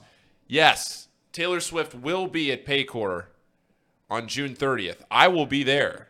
But Taylor Swift will also be right across the street in the River's Edge concert series someday this summer. She's circling back for another stop. Yeah. just a nice little event here down in Hamilton. I wonder how that works when you get an artist that's that big, and then let's just humor me for a second, and say Taylor Swift was scrolling through Hamilton, Ohio's the Chamber of Commerce, and they see the website with the concert lineup for the summer, and she sees her name, July 9th. What's she thinking? Man, I got to go back to Hamilton. I guess I got to play another concert. I think she's excited. Honestly. Absolutely. I can't wait. Tom, I got to say, I've been drinking this water here. I've been drinking more of this Pawnee water here. We're out around here, by the way. I'm trying to, I've been trying to stay a little more hydrated than I have been normally. Well, you got to be able to do the play-by-play doubleheaders after a long day here. I mean, you got to be hydrated and ready to go. Yeah, no doubt. Well, I will say I can commiserate with the amount of water and the amount of bathroom breaks needed with this one. I'm sitting here. I'm dying right now. You mean you got to go to the bathroom? Yeah. Well, you're allowed to go. Go. No, but nobody's holding you back. I'm just saying. Well, I mean, are you like tethered to that chair? No. What's the deal? I'm just saying. I can commiserate with the. We're everybody staying hydrated. We're barely half past the show. I know. We're powering through. I couldn't believe I made it an hour and 11 minutes. I know. I'm giving you. That's kudos. bad when we have back-to-back guests. Because, look, a lot of you out there know. Now, Paul's a young man. But, I mean, you guys know. You get a little older, start knocking on the door in your 50s, 60s, I mean, it's not like you can feel it coming and you're okay for a while. It's like right now. And yet you're in the middle of an interview. Gotta go. You got to go. Nut cutting time. You got to go. Tom, how about the Cincinnati Redlegs last night? 10 runs, 18 hits. Yep. Whole lineup produced. Spencer Steer, 4 hits, 4 Yep. for 5. Nice night all the way around. Well, really good night all the way around. And I think by and large, we've talked about this. They've been a lot better on offense this year than I thought they were going to be. Now, they're not great. Don't get me. In fact, in most categories, and I was looking through the numbers yesterday, whether it's runs, on-base percentage, slugging percentage, batting average, they are in the bottom 7 or 8 teams in Major League Baseball. So, I mean, we're not talking about, if somebody would have said at the beginning of the year, me included, these are going to be their ranks, I'd have said, yeah, that's about right. But it just seems like for some reason, they went through the home run drought there for a long time, and the long ball still is elusive. But I still think they've been better on offense than I thought they were going to be. And I know some of the people that really follow the stats would say, what are you talking about? All those categories, they stink. But it just feels like, am I wrong on that? Maybe it's just because they've been more competitive in general than I thought they were going to be.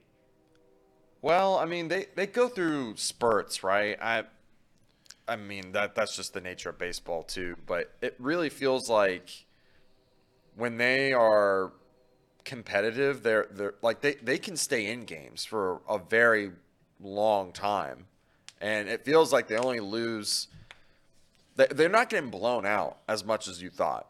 There's a lot of really close matchups, just one-run lost games, and we've talked about that a couple times. But at least on offense, like you said, I mean, as of late, I really do feel like the boost with McLean kind of helped. No doubt. How about that home run last night? Yep. Off the glove. I know. The Canseco special. That's right. Well, it didn't hit him in the head. I talked about the parlay I had the night before where I just needed the Reds to win. I would have won a big parlay. If I would have done the exact same one last night, I would have won again. Well, isn't that the nature of gambling in a know, nutshell? Is that know. not the nature Consistency. If I only would have fill in the blank. I know, but it's just like, Right? come on. How can it just be like, it was almost like a slap in the face that they did that well. Like, why couldn't they done that the night before? Just won 10-2 or whatever the score was, 10-3. Why couldn't they have done that the night I made that parlay, huh? So do you have some action today? I will. I don't have anything currently up my sleeve at the moment, but There will be some sort of bet with the Reds. I just don't. Businessman special. Ooh, you want 12:35. That's right. It is a business person special. We going down right after this?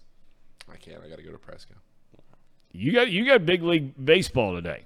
Big league college baseball. Casey's going. You're I'm going gonna today? Yeah, I'm going to go to Presco. I'm going to go. Oh, you're going to Prasco. Yeah. Okay. I'm going to go enjoy some La Roses. Today's La Rosa's day. Last night was Montgomery Inn. Today's La Rosa's. And that's in the media room. No. Everybody. We mean everybody. That's Prasco's deal. Everybody gets the free food. Yeah, it's a Mason special. Free food, free admission. Well, they're printing money over there at Prasco. So that's not a surprise. Yeah. Everybody last night, every person that came to Prasco last night got a plate of free Montgomery Inn. Which is just crazy. I would have totally been all over that, but Now tonight it's 2 slices of La Rosa's. sounds good. Free ice cream. So if you just show up, you get 2 pieces of pizza for free. Yeah. Last And you night. don't pay to get in, or you pay to get in? No. Free admission. All the food there is free. But you can't go back and get 2 more. Well, I mean, there was 4,000 people there. I don't know who's going to remember Well, that. okay. All right. I mean, I think they would like you in the spirit of the affair to Yes. only take 2, but Yes. it's not like you're getting a ticket and you got to redeem it or however it works. Well, that's pretty big league. Yeah. No, it's more than pretty big league. It's very big league. Big East Conference baseball tournament action. Free ice cream, too. They got shaved ice cream, soft serve. They got inflatables for the kids. And they have the hot dogs and Yeah, all they that do other have stuff. just like regular burgers and hot dogs for free, too. Sodas. Yeah. Man, Prasco's awesome. It really is. there's no doubt. It's one of the best. I think they play the Christian School World Series here every year, right? Yeah. Something like that? Yeah, NCCAA or Yeah. whatever it is. I mean, it's one of the most beautiful facilities in the United States. It's unbelievable. Yeah. And it makes for fun games, too, because the outfield is kind of built with the quirks of the wall angles. So sometimes the outfielders will have trouble. You got balls bouncing all over the place. Guys are hitting doubles, triple. Like last night, I think there were, 4 or 5 doubles, a triple mixed in there. It had 8 home runs through the day because the walls aren't – it's 320 down the lines. If you sit out in right field, you got a great view of the whole facility. I mean, it really is top tier. Well, and the baseball is top tier. I mean, you talked about it yesterday. UConn, I mean, we normally think college baseball. You know the first names that come to mind. I mean, the LSUs and the Texas and all those guys. I mean, Vanderbilt, whoever. And there are others. I'm sure I'm forgetting somebody. But Mississippi State certainly is in that group. But you said UConn's ranked 9th? Yeah, UConn is probably, I would say, the most consistent Division I team above the Mason-Dixon line. Like, they're just always there. You get Big Ten teams that come in and out here and there, year after year. But when you really think college baseball, you're thinking SEC. You're thinking these teams that are down south, ACC teams that have good weather. I think of Coastal Carolina a few years ago. But you get Big 12. But you get above the Mason-Dixon line. I mean, you see these teams that, like UConn, they're only playing a handful of home games because you can't play a home game until like late April. Right. If even then. If then. So you're really only getting a handful of home games every year, which doesn't really let your fans get all that involved with the team. So you got to follow the team on the road, whatever it might be. It's tough for teams that play in the cold weather states to win games, but UConn's figured it out. They've won the Big East title 2 years in a row. Xavier's been the runner-up 3 tournaments in a row that they've been there. So playing for a spot in the title game tonight. UC baseball is a whole different story. Yeah. I mean, what in the world is going on down there? Yeah, we're going to try and get somebody on to elaborate on this situation maybe tomorrow or Monday once some more details come out about it. Get a little more clarity on what's happening there. But, yeah, 2 members of the program were let go yesterday for potential NCAA violations related to gambling. But really didn't get any more clarification on that. UC's really struggled lately. They were great in the first year under Scott Guggens, who came over from Xavier, took the head job there 5 years ago. 2018 was his first year there. So, Well, that whole thing, and I don't know if we're going to get the whole story. One of these days, maybe down the road, it'll all come out. But it all started with that whole Alabama thing and in Ohio. And, now all of a sudden UC's involved in this thing. I mean, I don't want to get into any of it because I don't know enough about it to sit here and say what is or what isn't. Well, I do, go ahead. Well, and this is not related to UC. It makes you think. I have no clue. No clue. I haven't talked to anybody at UC. I have no idea what happened over there. But the gambling laws in the NCAA are so strict that now with Alabama it was different because it was actually you were betting on the Alabama games. But a lot of these kids, like I think it was at Iowa and some of these other schools that have gotten in trouble, if you are in college, if you work for a college or if you are a college athlete, you cannot bet on any sport, whether it's college or professional, that has a NCAA sanctioned sport. So that's why if you're a college athlete or if you work for a college, you can bet on NASCAR, you can bet on the UFC. They don't have... You can bet on NFL. No, because the college football, football is an NCAA sanctioned sport. So you can't bet on the NFL if you're in college. I see. So that's where a lot of these... Thank you.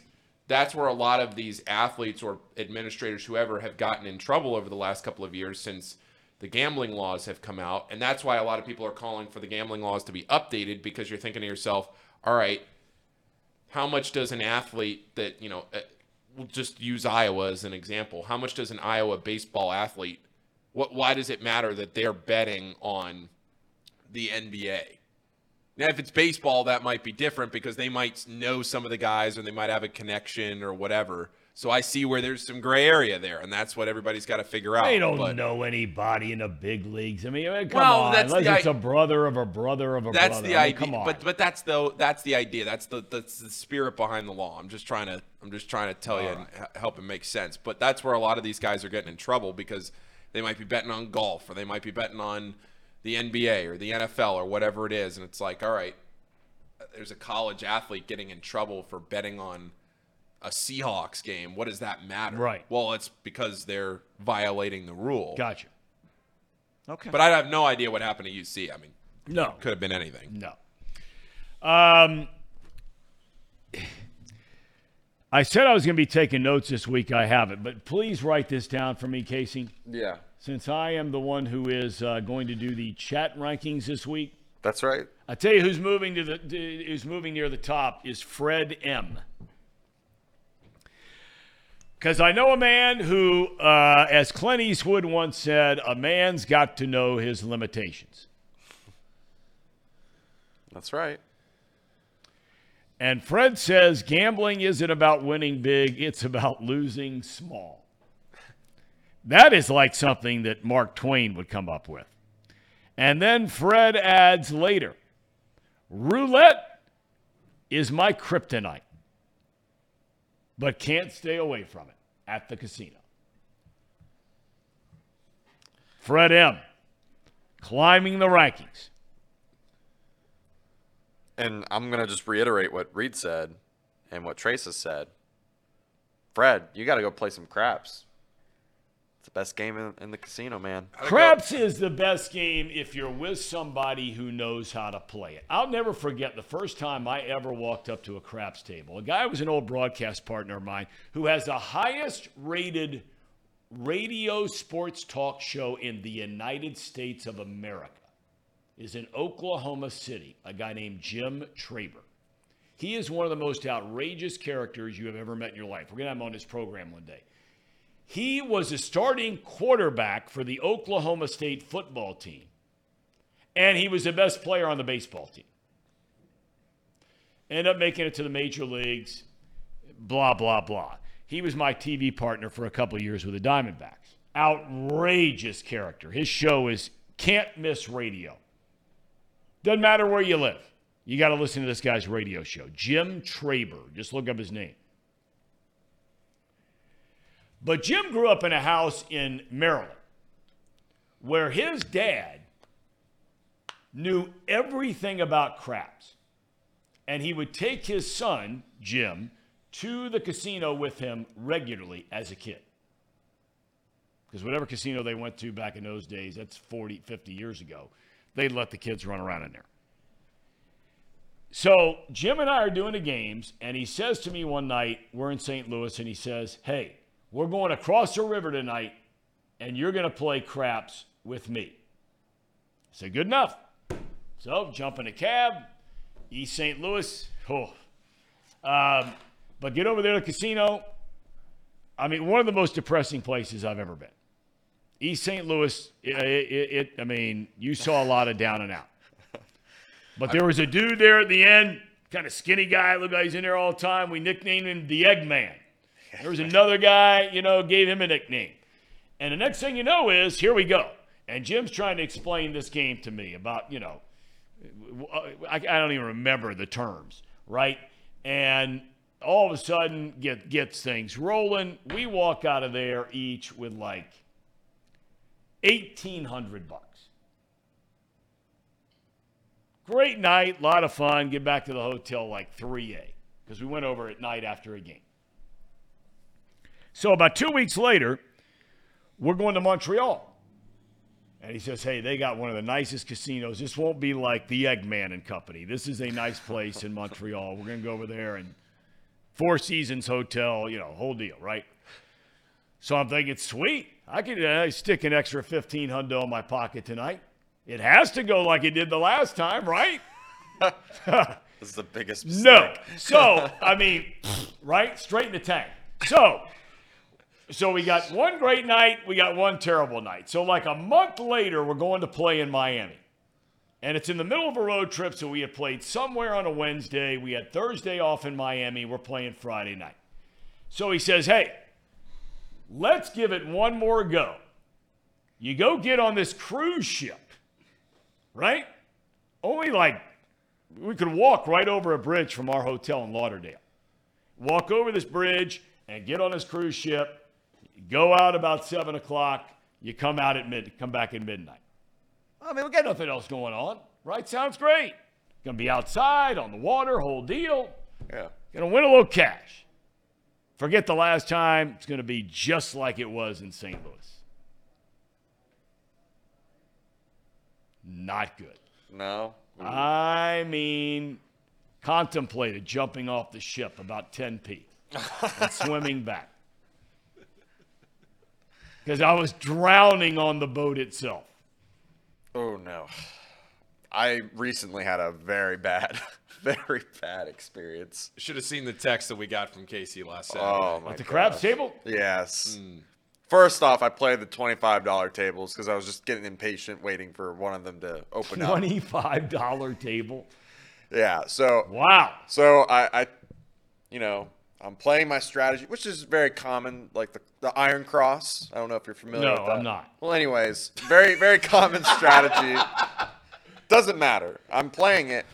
They throw out. Oh, wait a minute, back up. Yeah. Let's do a teaching everybody here. So the Iron Cross is defined in craps as? So you're placing Here five. we go, Tom. You got an hour. You're placing one unit on 5, 6, and 8. Okay. Which are the big numbers. A lot of people like those numbers. Yeah, those are big common numbers. Okay. And then just on the field bet, which is all the other numbers. Yes. And if it doesn't roll any of the other numbers, you lose that field bet. So it's called the Iron Cross because you're gonna always hit on one of the numbers as long as it's not a 7. Well, like we roll out for the button, and it lands on whatever, like 5 or whatever. I play out the strategy. Next roll, 7 and out. Ah, gosh, that's terrible luck. I'll do it again. And so we roll out. Button comes out. $25 table again. $25 tables, right? So I'm already pretty deep in the hole. Second You've been there, roll. what, 8 minutes? Yes, I was maybe there for all of 5 minutes, Tom. I went 7 and out 3 times in a row. 3 times in a row. 75 bones. Well, it's 25 and then 30 because 6 and 8 you gotta and then you're playing 25 on the field bet. So I had like $200-300 just in 5 minutes. Yeah, 5 minutes. I was just like, all right, this is. We've all been there, Casey. Yeah, it was not a See, good that's night. why I say when you say the craps table is the way to go, it's really, well, you could say it's about anything. But, I mean, there's nothing more exciting than being around, even if you don't understand it. And hopefully you have somebody with you that can explain it, although I found it to be extremely complicated. But I'm not the brightest bulb in the room. I found everything going on happening so fast and trying to understand this and that and what's hitting, right? Because, correct me if I'm wrong here, because it's been a long time. I mean, this is 25 years ago. You hear the term frequently, lucky 7. 7 is the unlucky in craps, correct? Yeah, if you say the number 7 around a craps table, you're going to get some bad looks at you. Right. Even though you do win on the come-out roll on a 7. You can win on a 7 on the first roll. After that, you don't want guys throwing 7. If you walk up to a craps table and you start rooting for a 7 because you want it on the first roll, people are going to kick you off the table. Yeah, it's not a good look. You're not trying to root for a 7. On the other hand, correct me if I'm wrong here, when you hear people say snake eyes, that often is referred to as something bad. Well, but in craps, it's not bad, right? Yeah, you're just rolling a 2. Right. Yeah. Okay. All right. Well, it's funny how sometimes the jargon and the lingo. Tracy Jones, when you were on the road or out there, and of course in Southern California, everything's illegal. Well, that's not necessarily true. A lot of things are illegal out there. You're allowed to go to the bathroom on the street, and no big deal, and all kinds of stuff. But let me ask you: was there ever a time where you were where you had a chance to go out and play craps or go into the casino? Was that ever your thing? I sat with Randy Johnson when we were playing a spring training game against the Padres. Tom, remember when the Padres trained in San Diego? And I can remember Randy sitting right next to Randy. I was kind of road buddy with Randy Johnson. He's a great guy, by the way. Very shy, but really a great guy. And we sat at a blackjack table for probably, I would say, 3 hours. I got up. I said, Randy, I got to get some sleep. We got a ball game tomorrow morning. He says, yeah. I came back the next morning out of my room, walked down. Randy was sitting right at the same table. That's a true story. He wasn't pitching. He would never do that. I mean, he wasn't going to pitch at all. But he was just sitting there. So he'd had to been there, I don't know, 10 hours? It was something outrageous. And maybe he went back, but Randy liked his blackjack. You guys talk about craps. My dad loved to play craps. Tried to teach me the game. Tom, I had trouble understanding it as well. I struggle with that game, and I like to gamble. I could not understand the game at all. I mean, because it's all happening so fast. You're trying to get your sort of head around, okay, I need to get a 5 or a 6 or 8, right. But if he doesn't, do they got to pick up my chips, or does that go into the next round? I mean, I didn't get it. You know what's funny about Randy Johnson, you say that, is that in about the last 4 or 5 years, and when you say about him being a thin guy, I mean, a shy guy, I was reading a post here about a shy guy. I mean, he was uncomfortably shy. Now, I don't know when the last time you saw him. I don't know if I've ever seen in my life, and I am not exaggerating this when I say it. I don't know if I've ever seen in my life a human being that at 40-something, or no, he's 50-something now, that has undergone the transformation from a personality standpoint that Randy Johnson has. He never stops talking now. He's smiling. He's outgoing. He comes in the Diamondbacks television booth all the time. Once you get him in there, you can't get him to shut up. I can't believe it's the same guy. Well, I don't know Randy Johnson like that. I know him as the shy guy. But what a great teammate. We were playing against, and I forget, maybe it was the Brewers, but someone hit me. I don't know if it was intentional, really not the point. Randy, who was pitching, walks by and goes, Trace, you want me to hit one of their players? I said, no, it's all right, Randy. You don't want to get hit by Randy Johnson. But here he's just kind of casual. Want me to hit one of their guys, Trace? I said, no, it's all right, Randy. Well, we ended up later that season getting into that huge fight where someone did hit me and I charged them down. That was the longest fight in baseball history. It was the Brewers against the Mariners, and that fight lasted 22 minutes. I know you guys think I BS a lot, which I do. But that is a true story. That is the longest fight in baseball history, and it was the Brewers against the Mariners, and it started when I was hit. There's a guy by the name of Bob Sebra. I don't know if you know that name, Yes, I Tom. do. I do. Yep. But he hit me on purpose after Jay Buhner went deep and Griffey went deep. I don't know why he hit me. I'm not going to go deep. So he hit me right in the back, and I was like, I got into it with B.J. Surhoff. That fight went from home plate to right field, all the way against the wall, to all the way back. It started 3 separate times. That's where one of our utility infielders, a guy who backed up Omar Vizquel, Jeff Schaefer, body slammed Tom Troublehorn. It was incredible. Tom Troublehorn, the manager of the Brewers? Yes.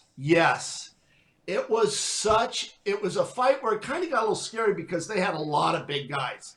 And we had a lot of guys that weren't real tough and really, really small. Omar Vizquel, Harold Reynolds, Alvin Davis, who's a bigger guy, but a very nice guy. We had a lot of nice guys. So it was like 3 of us fighting the Brewers who had Dave Parker, Vaughn, Bragg, Ron Robinson, all these guys. And it's like, oh my goodness, this is getting real ugly. In fact, and I've brought it up on the show, is I have a problem with my neck. I don't know if I've ever told you that. And it's from that fight.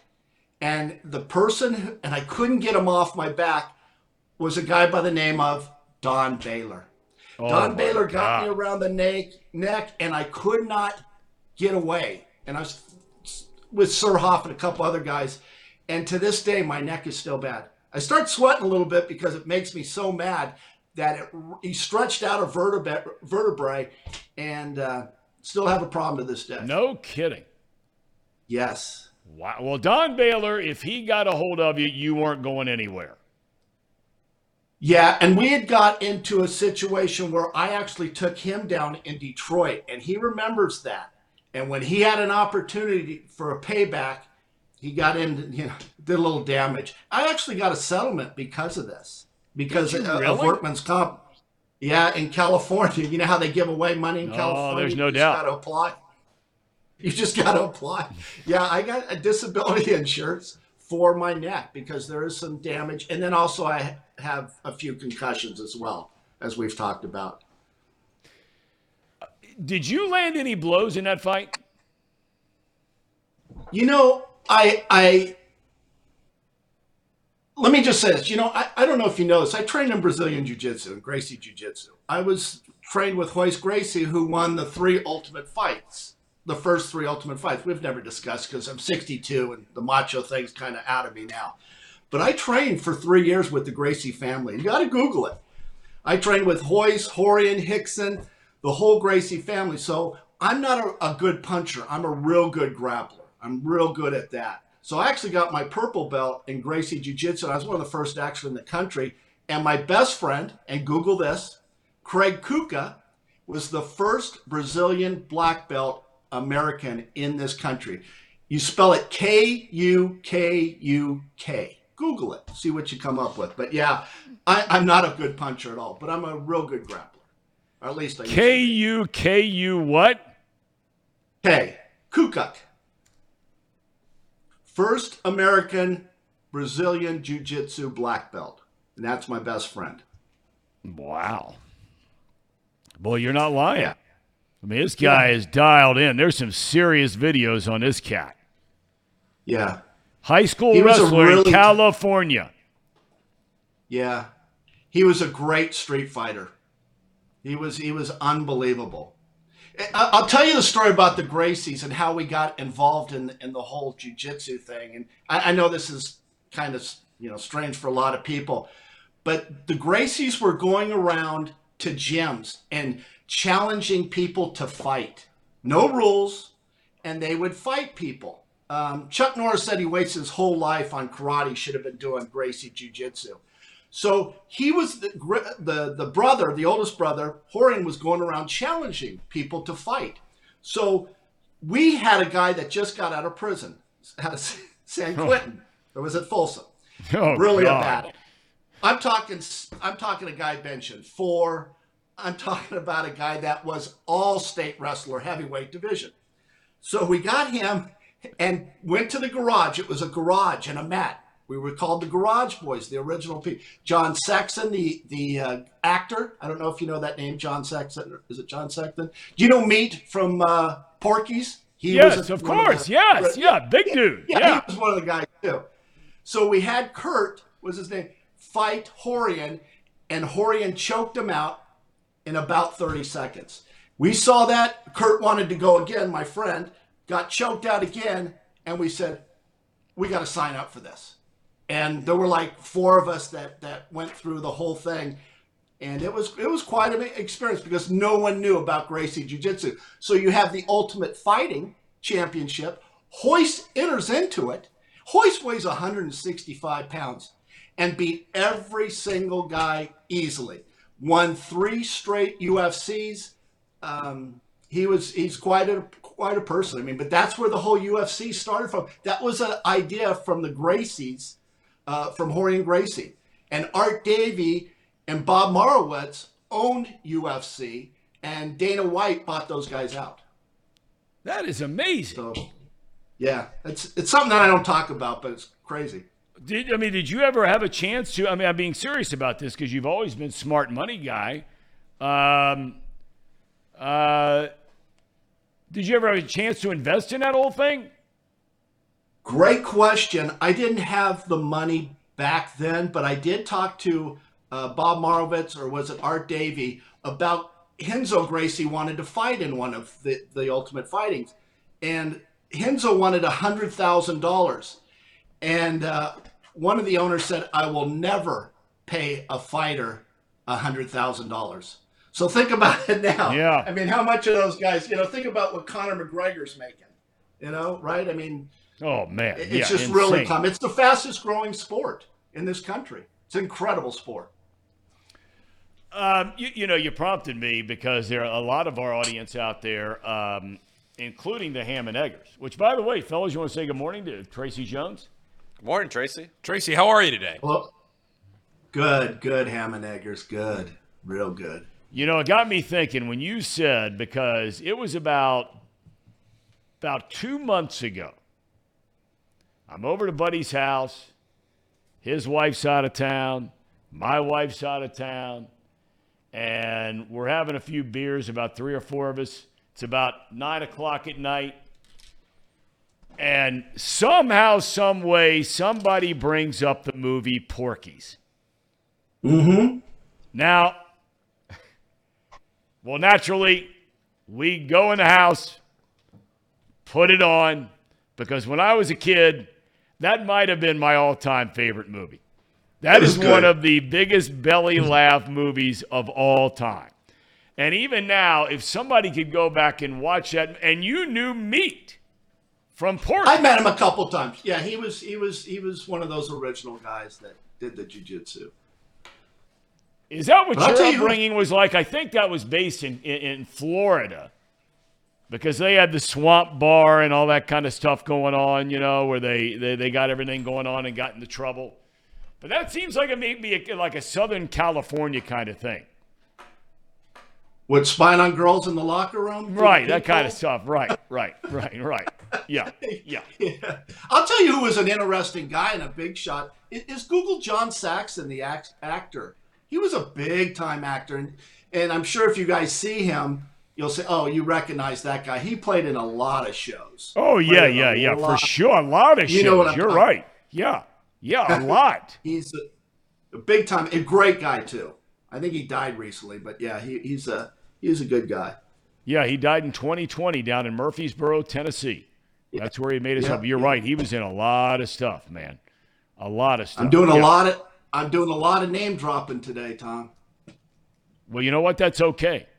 That's all right. I mean, golly, Dave was seeing a lot of stuff. All right. Anyway, I wanted to get into something with you. We had, at the beginning of the show today, we had Willie Anderson on, and I don't know how much of a football fan or a Bengals fan you are. Willie Anderson is one of the top 40, 50 players in the history of the Bengals. He one day will be in the Pro Football Hall of Fame. He was in the second class to be honored in the Bengals Ring of Honor last year. Phenomenal player, and he runs this academy traveling all over the country for 8th to 12th graders, guys in college, even guys in the NFL, about becoming an offensive lineman. So I asked him the question, Jonah Williams, who is a starting left tackle of the Bengals the last 5 years, okay, they bring in Orlando Brown Jr., and they're asking Jonah Williams to go over to right tackle. Okay. All of that in a long-winded way to set up all this stuff. If you were a member of the Cincinnati Bengals, and you had a guy in Jonah Williams who, within minutes after Orlando Brown Jr. is signed as a free agent to take your job, okay, as a starting left tackle for the Bengals, and your agent within minutes sends out on social media, I want out of here. Jonah Williams, right. I want out. Okay, the team owes him $12.5 million this season. They're asking him to move to right tackle instead of left tackle. Now, the Bengals are having voluntary OTAs right now. The entire team is here. Even guys that, are coming back from an ACL injury like La'el Collins, who was a starting right tackle before he got hurt late last year, blew his ACL, right? Jonah Williams has never played right tackle. He has a chance to be on a team that could win the Super Bowl. He's not here. What would be your thoughts about that if you were not another offensive lineman? I'm going to take them out of the mix. But if you're Joe Burrow, or if you're Jamar Chase, or if you're a guy on the defense, and you're saying to yourself, wait a minute now, all of us came here to hang out, leaving our homes wherever it is that we live. Some of them live here, a lot of them live here. But all of us have come in for this thing as part of the whole team culture thing, right? And here this guy is getting guaranteed paid a lot of money. He's got to go learn a new position, and he ain't here. What are your thoughts of that? Well, I would probably do the same thing as Jonah Williams. And look, who cares about the team? Sorry, I hate to sound like that, but, here's a guy taking the other side, Tom, and you're the one that told me. Didn't Jonah Williams play with a broken kneecap or something crazy? Well, he dislocated kneecap. Yes, he did. Yeah, and I'm giving him all the credit in the world for that. Right, because you're sitting there going, here's a guy that busted his ass. I wasn't 100%. He gave up a lot of sacks, I thought. I thought he got beat a lot, but you're the one that told me he had injuries. So now you're going to replace me. Now you're going to ask me to go to the other side where the left tackle's paid more than the right tackle going forward. And I don't even think he's listed as a number one starter on the right as far as being the right tackle, is he? So they've said he's a guy. They've said he's a guy. And that's why I asked you the question, because Zach Taylor has said Jonah Williams is our right tackle until further notice. Well, what I would probably do, and this is what Jonah Williams is doing, this is what his agent is doing, they are pushing for a trade. They're not happy. You're not going to make them happy because Brown's a great left tackle. You got to trade him. There's really no answer to this besides trading and getting players in return of draft picks.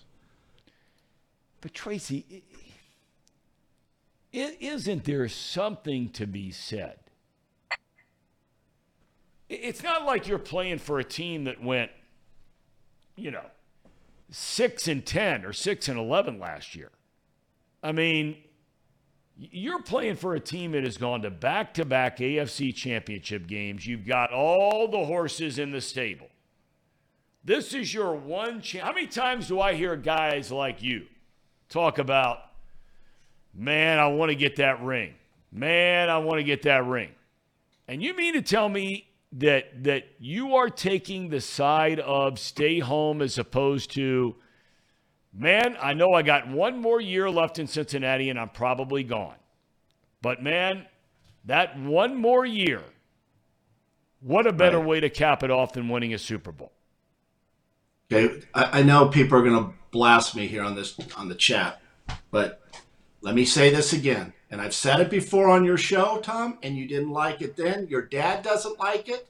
The ham and eggers are not going to like this, but I'm keeping it real, as they say in California. You ready? Now listen. This is how I thought. This is my thinking. I'd rather go 4 for 4 and lose than go 0 for 4 and the team win. Do you understand me? I definitely understand you. Maybe that's why I was traded 5 times.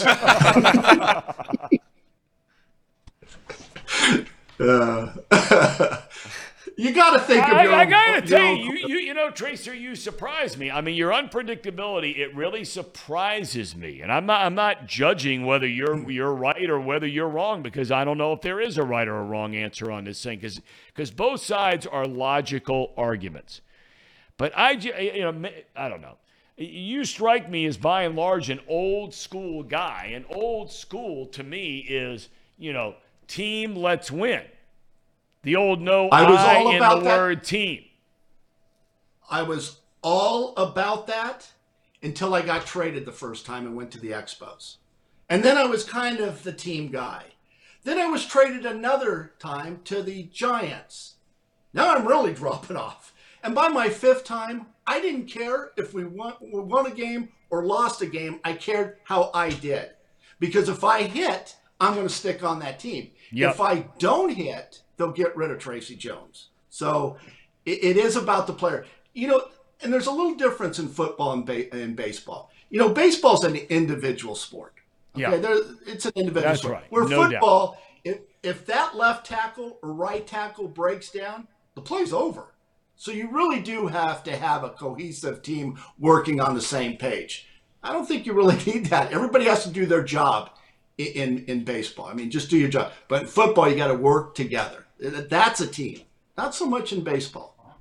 All right, I got one more question for you. The Reds are going to Wrigley Field tomorrow, and it always used to blow my mind back in the old days, and maybe this would come as no surprise. There was a time where the Cubs were only allowed to play 18 night games a year. Of course, before that, they didn't have lights and they played all-day games.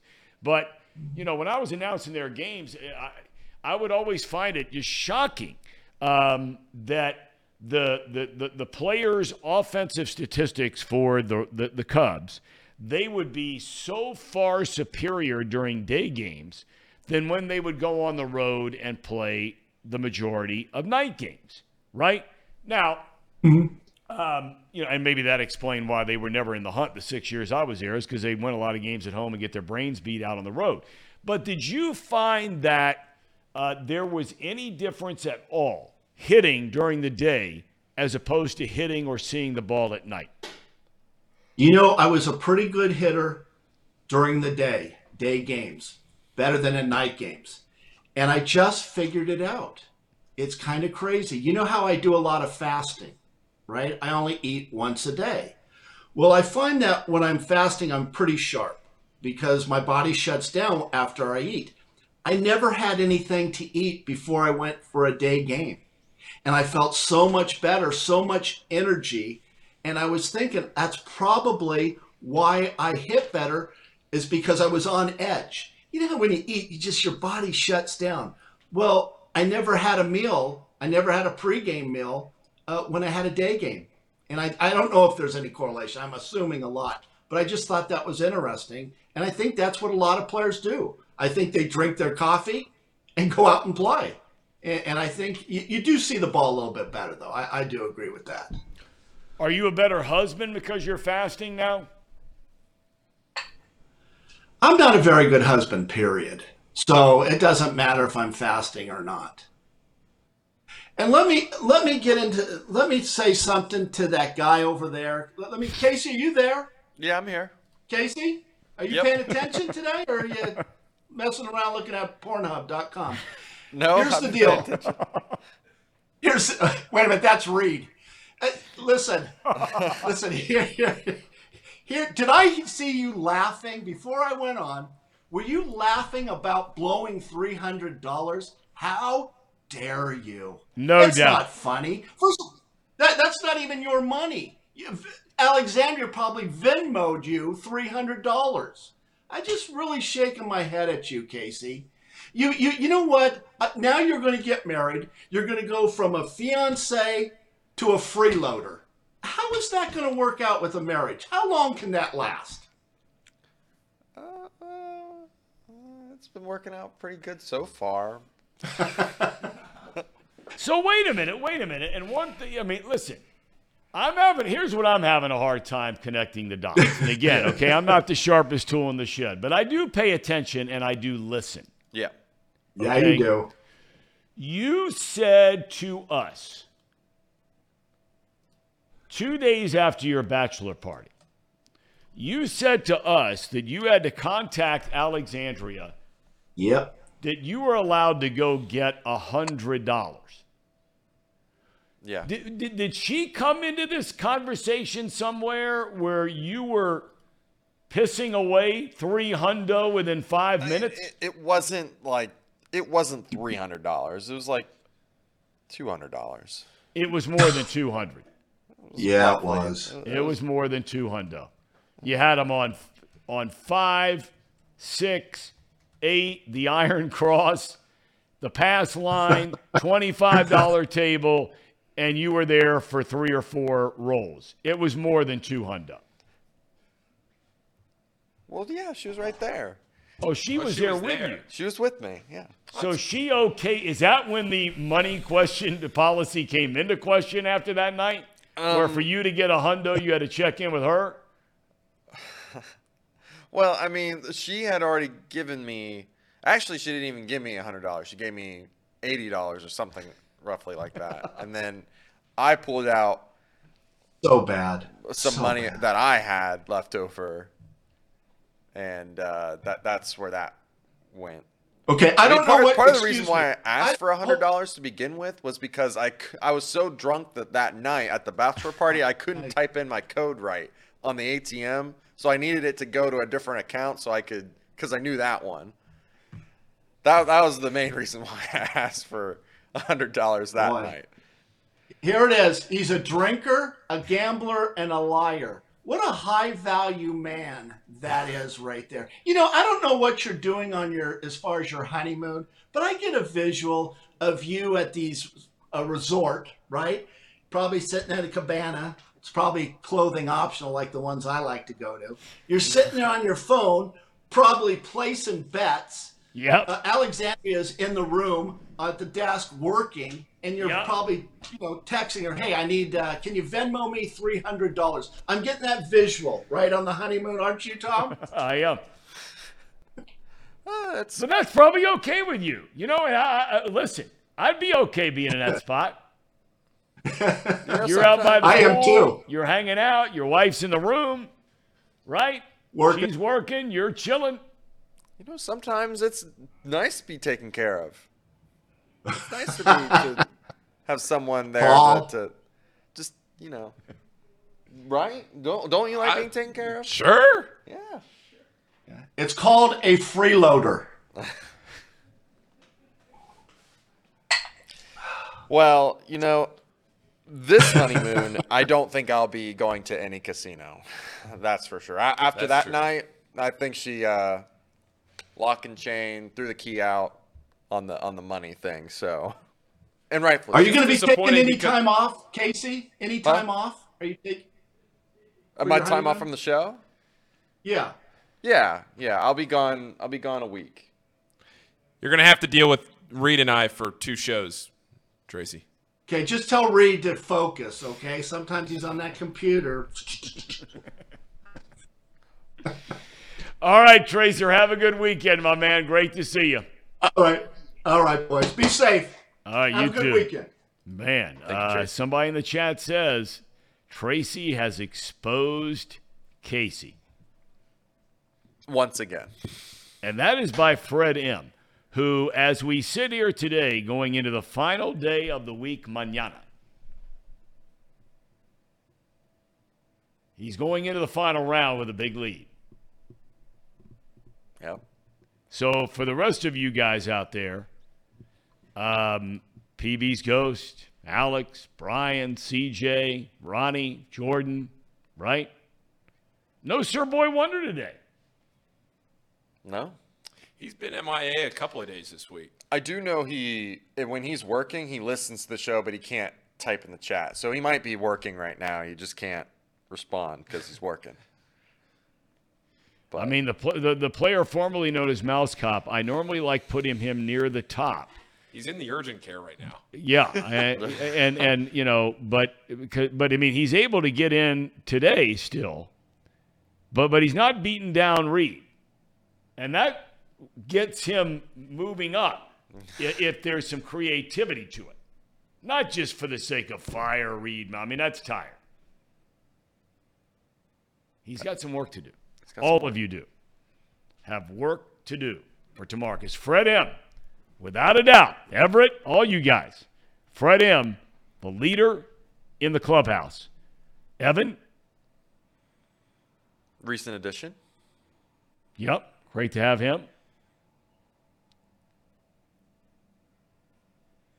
If you had to do a mock top three, who? No, I can't do the top three. No, you can't do that. We got it tomorrow. Can't do it. Okay. All right. All right. Gentlemen, have a great day. Wait, we have a cherry on top real quick. Oh, boy. Okay, let's have it. Very Presented by quick UDF. Very quick one. But it's always funny when these things happen at baseball games, so this happened 2 nights ago. Thought we'd throw it up there. This happened at Yankee Stadium. Little squirrel. Getting in on the action. Just running right on through. Look out. Wait, hang on, buddy. Hang on. Oh, no. Down he goes. Down he goes. Oh! Flying squirrel. He got out, though, right?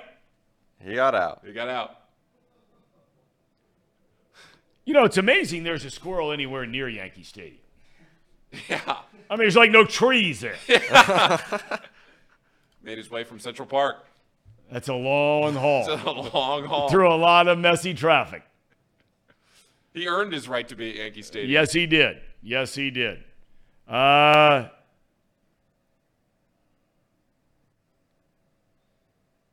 right, a couple people trying to get in there here to move up the leaderboard. Last 2 or 3 holes here. But, nope. Ooh, PB's Ghost with a Stephen King reference. The Running Man. PB's Ghost has just moved into second place. Stephen King reference. That's big league reference, PB's Ghost. Well done. All right, gentlemen. Casey, have a great rest of your day. Have fun out at Prasco. Paul, good luck tonight. Yeah. On the broadcast with the Xavier Musketeers. Great time. Yep. Right? Yeah, I'm in the dugout for the first game, and then I'm on play-by-play for the second game. All right. So have a good call. Jacob, good seeing you. We got to catch up still soon. Yep. And thanks to all of you. We thank Willie Anderson, Ron Coomer, Tracy Jones. Looking forward to a big show tomorrow. Have a great rest of your Thursday. We'll see you mañana.